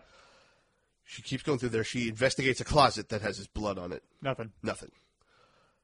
I liken this when I first saw this. When I'm watching, sometimes we get like sort of a first person shot of Laurie. Yeah, like her from her point of view. We get her around. POV, but we also get like an over the shoulder that's so close in. It felt like the same tension I had playing Resident Evil 7. Yeah. With that rural, broken down, old, wooden paneling everywhere. Right. House, which will come into play later. The very wooden design of this house. Right, and so she goes upstairs, and she goes to a few rooms, and while she's doing that, she's going. It seems as though she intentionally omitted closets from some rooms because she just looks in, investigates, comes back out, and hits a switch on the wall, and all of a sudden these big metal shutters come fucking crashing down. Preventing him from being able to go into that room now. She's isolating Yeah. each room in the house one by one until she gets to the master bedroom. Right. Now, as we talked about earlier, there's an interesting fact about this master bedroom. Right, because this bedroom was initially meant for the recreated scene that was supposed to take place in 1978. The recreated ending Yeah, in the the Doyle House bedroom. The Doyle House bedroom, and so they had built that set before they decided against it. And so rather than tear it down and never use it, they said, all right, let's use this for the climax. Let's repurpose it as Laurie's bedroom. And I read an article somewhere saying that this could be implied that Laurie designed this bedroom herself as sort of just like because She's of her, living that memory over and she's over. living that memory. Now she's got all her fucking mannequins in there, a whole Which bunch is of them. fucking creepy. Why would you want that standing over you while you're asleep? Yeah. Just to be always prepared that someone's in the fucking room? Right. And so, and while this is going on, she goes to that closet and she opens up and it's just raised bodies. Raised in there. bodies stuffed in there, akin to Linda being stuffed in the closet in the first one. Right. And she checks all corners of it. Opens Nothing. the other side of the doors. Nothing. And she turns back around and she's looking at the mannequins. And all of a sudden, boom, Michael pops out from behind one. The two of them have this big fucking fight. He gets the shotgun away from her. She pulls out a knife. This is a fucking, fight to the finish. Laurie is not the cowering little thing anymore that fights back when she's cornered. She is fucking willing to take beatdowns. Michael fucking will, grab her. She, bit his fucking severed fingers, and he recoils in pain. She's fucking jamming her thumbs in his eyes when she has to. And she tries to stab him, but he grabs the knife and he stabs her with it. Stabs her with it. I think, across the arm, because at the end her hands are bleeding. Yeah. And pulls her outside and throws her off the fucking balcony. She has the same balcony the Doyle House did. Goes ass over tea kettle onto the Onto backyard. the ground below. Yeah. At this point, Allison, who has finished her 25-minute pursuit through the woods, It did seem like it ran off for a it little felt like bit. they kind of forgot about her for a while. Yes. She had before come across Laurie's rifle range with all the mannequins and looking at all these mannequins in the dark, all staring at her. It is freaky. Half broken apart. And it was all these snap zooms into them as it's building into her screaming. After everything she's just seen with Michael, and she just loses her fucking mind. After Michael's thrown her off the balcony, I guess into the backyard, Yeah.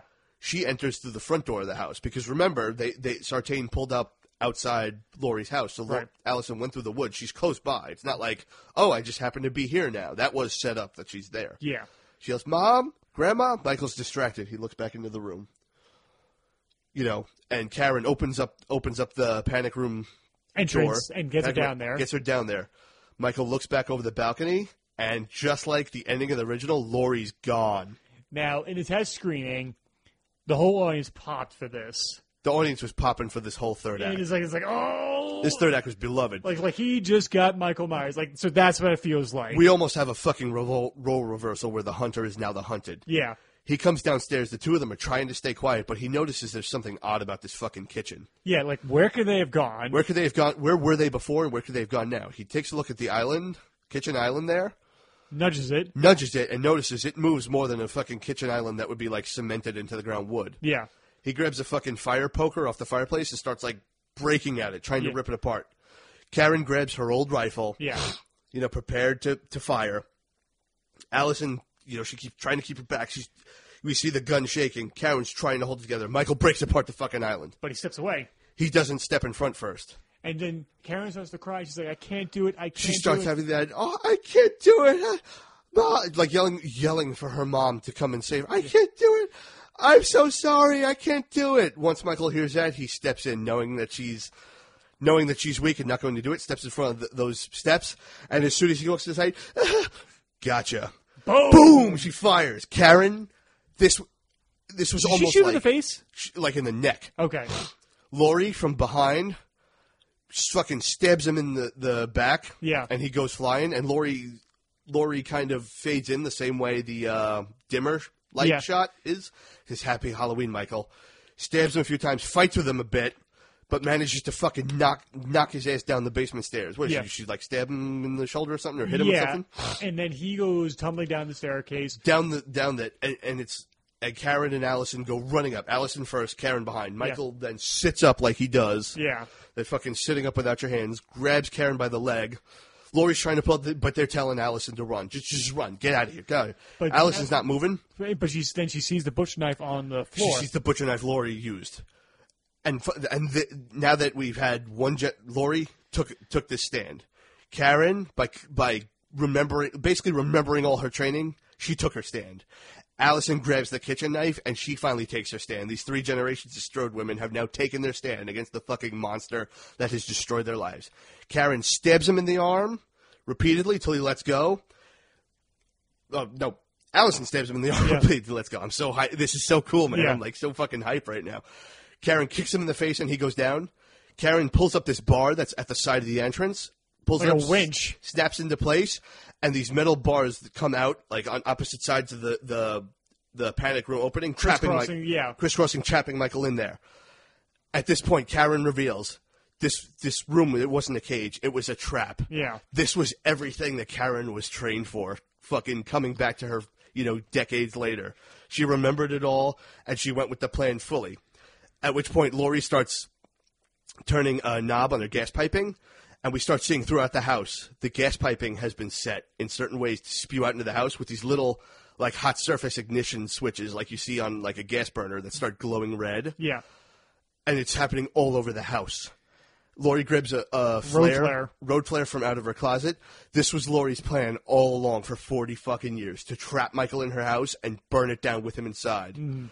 She lights the flare, says goodbye, Michael, and drops it in. Michael, at this point, is just staring up at her, and the brilliance of how well Christopher Alan Nelson designed this mask so closely to the original shape mask is that the original shape mask had that blank expression that you could project anything over. You could project any emotion. For a moment, when I saw this in the test screening, I saw, like, this expression of sorrow on Michael's face, like, you got me, I fucking lost, it's over. And it's completely in my own fucking mind. My mind is making this up. And you just Last night I saw rage on his face, like, God damn it, you got the best of me. Well, as the fire is expanding behind him, we see a bright flash, and we see the look of his one good eye through the mask, like looking. And that's where I kind of got a little bit of that too, like this, like sorrowful rage, like this admission of I lost. Yeah. And we see just the 3 women looking back at him before they leave. They help Laurie out, who's now injured. Yeah. As the house just fucking burns down around them. They flag down a passing by truck driver, get in, drive away. The house burns down, but we don't see a shot of Michael burning. No. This is the thing that fucking upsets me, and I'm going to get to this as right now as we're wrapping up. But in the back of this truck, as they're driving away, there's all 3 of them just cuddling together. And it pans over to Allison and her hand, and she's still gripping the fucking butcher knife. And we tightly. hear her breathing. And we hear her breathing, and it freeze frames on that. And cut to end credits. I fucking love that ending. I fucking love that ending. If there was never a sequel, which there's going to be, it hurts me. Because it was planned for 2 movies. They came up with the idea to shoot 2 movies back to back, David Gordon Green and Danny McBride, but they decided, you know what, let's see how this one does, and we'll go with there. And we'll be able to work the kinks out, what works and what doesn't for the next one. So save that never happened. Save this last one. I'd be happy. I want it so badly to be. It's not going to because it's so successful. And the thing is, it's not out of a dislike of Halloween. It's not of a like, oh, let's just get this shit out. It's about having a satisfying conclusion where these traumatized women stood up to the Jamie Lee Curtis has likened this movie a lot to the Me Too movement that's going on right now. Right. And how these women finally stood up against their monster. How this thing that haunted them and destroyed their lives and destroyed Laurie's life and prevented her from functioning like a true family. Yeah. How they finally got their fucking revenge and how they planned it to a T and executed it even after 40 fucking years. If you come up with some fucking explanation like he went out the basement window and just say to show that, he punched his way through his wall or something like that. He dug himself out. I think it's going to be something stupid like, oh, he went through the basement window or that cellar room window or whatever. Because I swear I kind of recall that, but I'm not sure that there were those little windows you see in basements sometimes. Like I have them in my basement. You've seen them. If they do something like that where it's just like, oh yeah, Laurie planned for this for 40 fucking years, but you couldn't plan on fucking securing basement windows. Or does he actually bend the metal of the spikes that were keeping him away? No, because we see them still there as it's burning, but he's not there in the shot. True. There should have been something of him like reaching through the bars and like slowly descending as his body's on fire. Yeah, because I'm looking at Box Office Mojo right now. It's projected to $70 to $80 million domestic alone. I heard that the midnight showing grossed $7.7 million. Just that showing. And the thing is, originally I was hoping to wait another week to get more of my information together. And you wanted to do it immediately. That's cool. Let's get it out there. But I'm so curious to see what its opening weekend gross is. Right. Which we'll probably do a follow-up, obviously, for next month and everything, and when it eventually comes out on home video. But yeah, I wanted to get this done and such. But this is so fun. I'm so glad they didn't change that ending. I don't know what the original one was that they changed, but I am so happy they stuck with this one because whatever nitpicks, complaints I had, fucking were redeemed by how this movie ended. That, it's a happy ending. It's a satisfying ending. But it's like it's a triumphant ending. We've seen Michael Myers engulfed in flames before, and he still came back. So it's like they could do anything. They're going to do anything. I hope common sense prevails and they don't resurrect themselves because, as we said before, it's the Akkad way where when you have one huge success, you get fucking drunk off that and make something that ends up not working. Right. That sucks. You throw anything out there. Yeah. I mean, we've seen it with Halloween 4. We've seen it with Halloween H2O. Yeah. So the next one just goes off the fucking rails. Yeah. And fails and ruins the reputation of the series, and it goes dormant for years. Right. Halloween 5, there wasn't another one for 6 years. Halloween Resurrection, there wasn't another one for 5 years. Yeah. And so, I mean... I feel like I need a cigarette right now. I mean, I think probably my favorite part of this movie is probably the third act, Laurie going through the house, because the fact it's so quiet, that there is no music. It's just an There's background. whispers of music, not like you hear like musical like stabs or, but there's like little whispers of music. In there.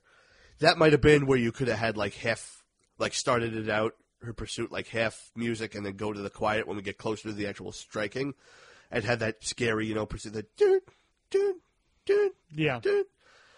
like a new take on that, but oh my fucking and the version of the Halloween theme that plays during this ending when the house is burning. It is so. One word to describe this movie: satisfaction for me. Yes, absolute satisfaction. And at the very end of the credits, you actually hear Michael breathing, so you know he's still alive. Ugh, I know. Don't hurt me like this. Don't break my heart. You achy, break your heart. Don't break my heart, Blumhouse. So, final thoughts. Oh man, go fucking see Halloween. Go fucking see Halloween. Everything that we've talked about, even the things we didn't like. I mean, truthfully, you're never. I don't think you're ever truly gonna. If you want to make another Halloween, you're never gonna make one that is on par with the original. Mm-hmm. It was just too much of lightning, like catching lightning in a bottle. It was too much of the planets flying. But you can make stuff that lives up to it, is worthy of being considered a sequel to. This is definitely that. As much as I wish that they would have done things with the filming to keep it better in continuity, especially considering... Or have a subtitle for this movie, not simply call it Halloween. Yes, considering all the things it did. I would have loved to have seen some of the original team come back in, producer roles. Everyone, the cinematographer on this, I saw an interview with him talking about how much he followed Dean Cundy's style and how influenced he was. How cool would it have been to have Dean Cundy, come back and supervise? Yeah. Not to say these new, I wouldn't want these new people here. It's like my mix of feelings of James Jude Courtney and Nick Castle. I wish to see more of Nick. Okay, let's do it this way. We're huge wrestling fans, both of us, right? Yeah. When we have older wrestlers come back and take the spotlight away from newer talent. You can look at it that way. I look at it in the context of this movie as, yeah, you can do that. But at the same time, would the people doing this really turn down the opportunity to work with their influences and really turn down the opportunity to get the fucking thumbs up and say, from their influence and say, man, you guys are killing it? Because truthfully, all these people, would Christopher Allen Nelson turn down the ability to work with Tommy Lee Wallace on the Myers Mask? No. And Tommy Lee Wallace and Dean Cundy, even Erwin Yablans, have him come by and say hi on the set. Which he was at the premiere. Ideas. Truthfully, these people have been known in interviews to just be humble and nice. They would probably say, there's pretty much nothing I had to, say to these guys. They get it, Mm-hmm. Same thing like John Carpenter said. Those are his words. They get it. They get it. Nick Castle even said there was very little direction he gave to James Jude Courtney, just more with the head tilt. John Carpenter, he was given an executive producer role, and they gave him the respect of not making any decision without his approval first, and there was very few things he really had to say differently. He gave him advice about, make it brutal. That was his one thing, make it brutal. And the advice about leaving out the recapped opening. Yeah, because that is it's a Carpenter thing that things kind of left things ambiguous. Because every Carpenter movie ends ambiguously to a certain extent. So it happens again here. And my feelings for it, yes, I mean, it is a satisfying sequel. Skewing continuity is kind of annoying, but I'm a comic book fan, so I'm used to that, and so I'm kind of used to it, things being retconned, so I can accept it. I know it's. I think I'm not a fan because of how overboard everything goes with it these days with retconning. Oh, I get that. But I'm a Doctor Who fan where continuity doesn't mean jack shit. Yeah, but it's built on that, so. Yeah, I mean, it's a time and dimensional show. That's so almost, it's almost unique to it and what makes it, you know? It's not just something we're doing because, okay, we're not making enough money anymore. I know, retcon it.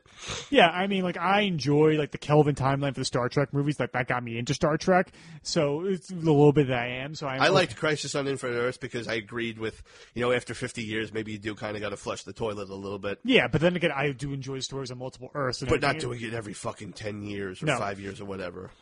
I mean, Marvel's even worse. I mean, they keep rebooting things, like, constantly. Well, what's funny is they didn't for a long time, but now they're doing it too much. Yeah, I mean they keep relaunching like Punisher was just in the War Machine suit not too long ago, and now he's just now he looks like Dolph Lundgren on the covers, everything and so it's strange. Anyway, I enjoyed this. Do I think it's like the best sequel since is it the best sequel? I do not know. I think it's too early to tell. I honest to God, I didn't know for months, but I think I'm going to say I think it's the best sequel. And it's really hard for me to say that because I debated this a lot. I definitely think it's a better anniversary movie than 4 or H2O. But better than 2 because of how much of a companion piece 2 has become to me. And listen to our Halloween 2 review where I talk about how I come to the point where I almost feel like I need to watch Halloween 2 after watching Halloween 1. Yeah. Like when I watch Halloween 1, when I pop in my fucking Blu-ray and I finish watching it, I look at the clock, I got plenty of free time left. I pop on 2 because I feel like I need to. Okay, now, say in a few months when you have a home video release of this. What do you pop on? Yeah. Oh. There's a Sophie's Choice for you. Oh, you know what I fucking pop on? And fucking bullet into this side of my head. It is it's very over close. this tough decision. I mean, I enjoy Halloween 2. Like, I had my problems with it, but I think it's on par with that. Does it succeed H2O's anniversary? I think there's more reverence to the Halloween franchise than H2O, and I'm happy with the score with this one a lot more. Then H2O, definitely. And then because Terminator 2 is my favorite movie of all time. I've said that. And I love Sarah Connor's characterization in that. So I might be biased that I like Jamie Lee Curtis's role here more than was in H2O. But, I mean, it's polar opposites of how a person would react to it, which Stephen Sartain underlines when he's talking to Hawkins in the truck at one point. He talks about trauma. That's kind of a couple nods to how she is now versus how she was in H2O. Right, and so that's why I enjoy I can watch what's like people have jokingly referred to this continuity as choose your own adventure, and I just saw a tweet the Halloween continuity is more complicated than X-Men comic book continuity nowadays, and I'm like, that's pretty damn close. Could be worse. It could be Texas Chainsaw Massacre continuity, where you have no idea if fucking every sequel is a fucking reboot. Yeah, and so I really enjoyed this. I will go see this again in theaters. I totally will. And I give it a fucking 9 out of 10. If they're smart, they'll release home releases, digital, DVD, Blu-ray, whatever, around Christmas time. Yeah. Because if this movie's making this kind of money, you're going to want that as a fucking stocking stuffer for people. people. For sure. And I'm really hoping so, because when my godmother, Aunt Steffi, comes back, she wants to do a fucking full-on Halloween marathon, because she has not seen all the sequels. And she says she's going to buy me the new one, so I'm pretty cool with that. And I hope you're invited. Good. Meaning Tim. You, the audience, I don't know you people enough to invite you over to my home. Sorry. I hope the TV spot when the home video release comes up, we see Karen in her Christmas sweater for it. That's why I hope to God it's like that. And so I hope we have the shot of Vicky saying, "Why don't you guys just bypass Halloween and go straight to Christmas?" Bam. So yeah, I really enjoyed this. I recommend it highly to go see it. And yeah, I'm so glad we were able to do this. This is amazing. Yeah. All right. I feel so good right now. I hope everybody's enjoyed our review of Halloween 2018, which is kind of how we're going to refer to it as from now on. Yeah, we're done with all the Halloween movies. Holy shit. Yeah, but we have 2 months left of the year. So what are we going to do? Next month, what we have planned, folks, Halloween has not only been confined to the cinema. We have many different extras and things in other media that there are to explore. I have been spending more money than I probably should to try and get my hands on many of these things. So next month we are going to review. I am going to dub this one Halloween Tricks and Treats. Halloween in other media. Yeah. Tricks and Treats. Halloween in other media. I like that.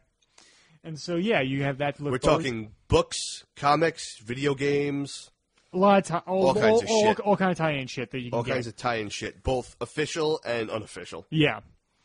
But I want to say, Mike, thank you again for being a part of this. Thanks for having me. I enjoy being ahead. Of course. If you want to follow me on social media, you can follow me on Twitter at TimothyRooney2, my Instagram at TRooney1012, my YouTube page Through the Lens Productions, where one of my short films, Podcast Problems, was recently inducted to be selected to be part of the New York Short Film Festival going on in Greenwich, New York, Greenwich Village in New York City.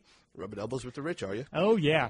And if you want to follow me, you can follow me to Dunkin' Donuts and buy me a coffee. I'm thirsty. And, of course, you can and a honey glazed donut. Love it. Actually, a full box if you want. Oh, jeez. I'll go Dunkin' Donuts. No. Oh.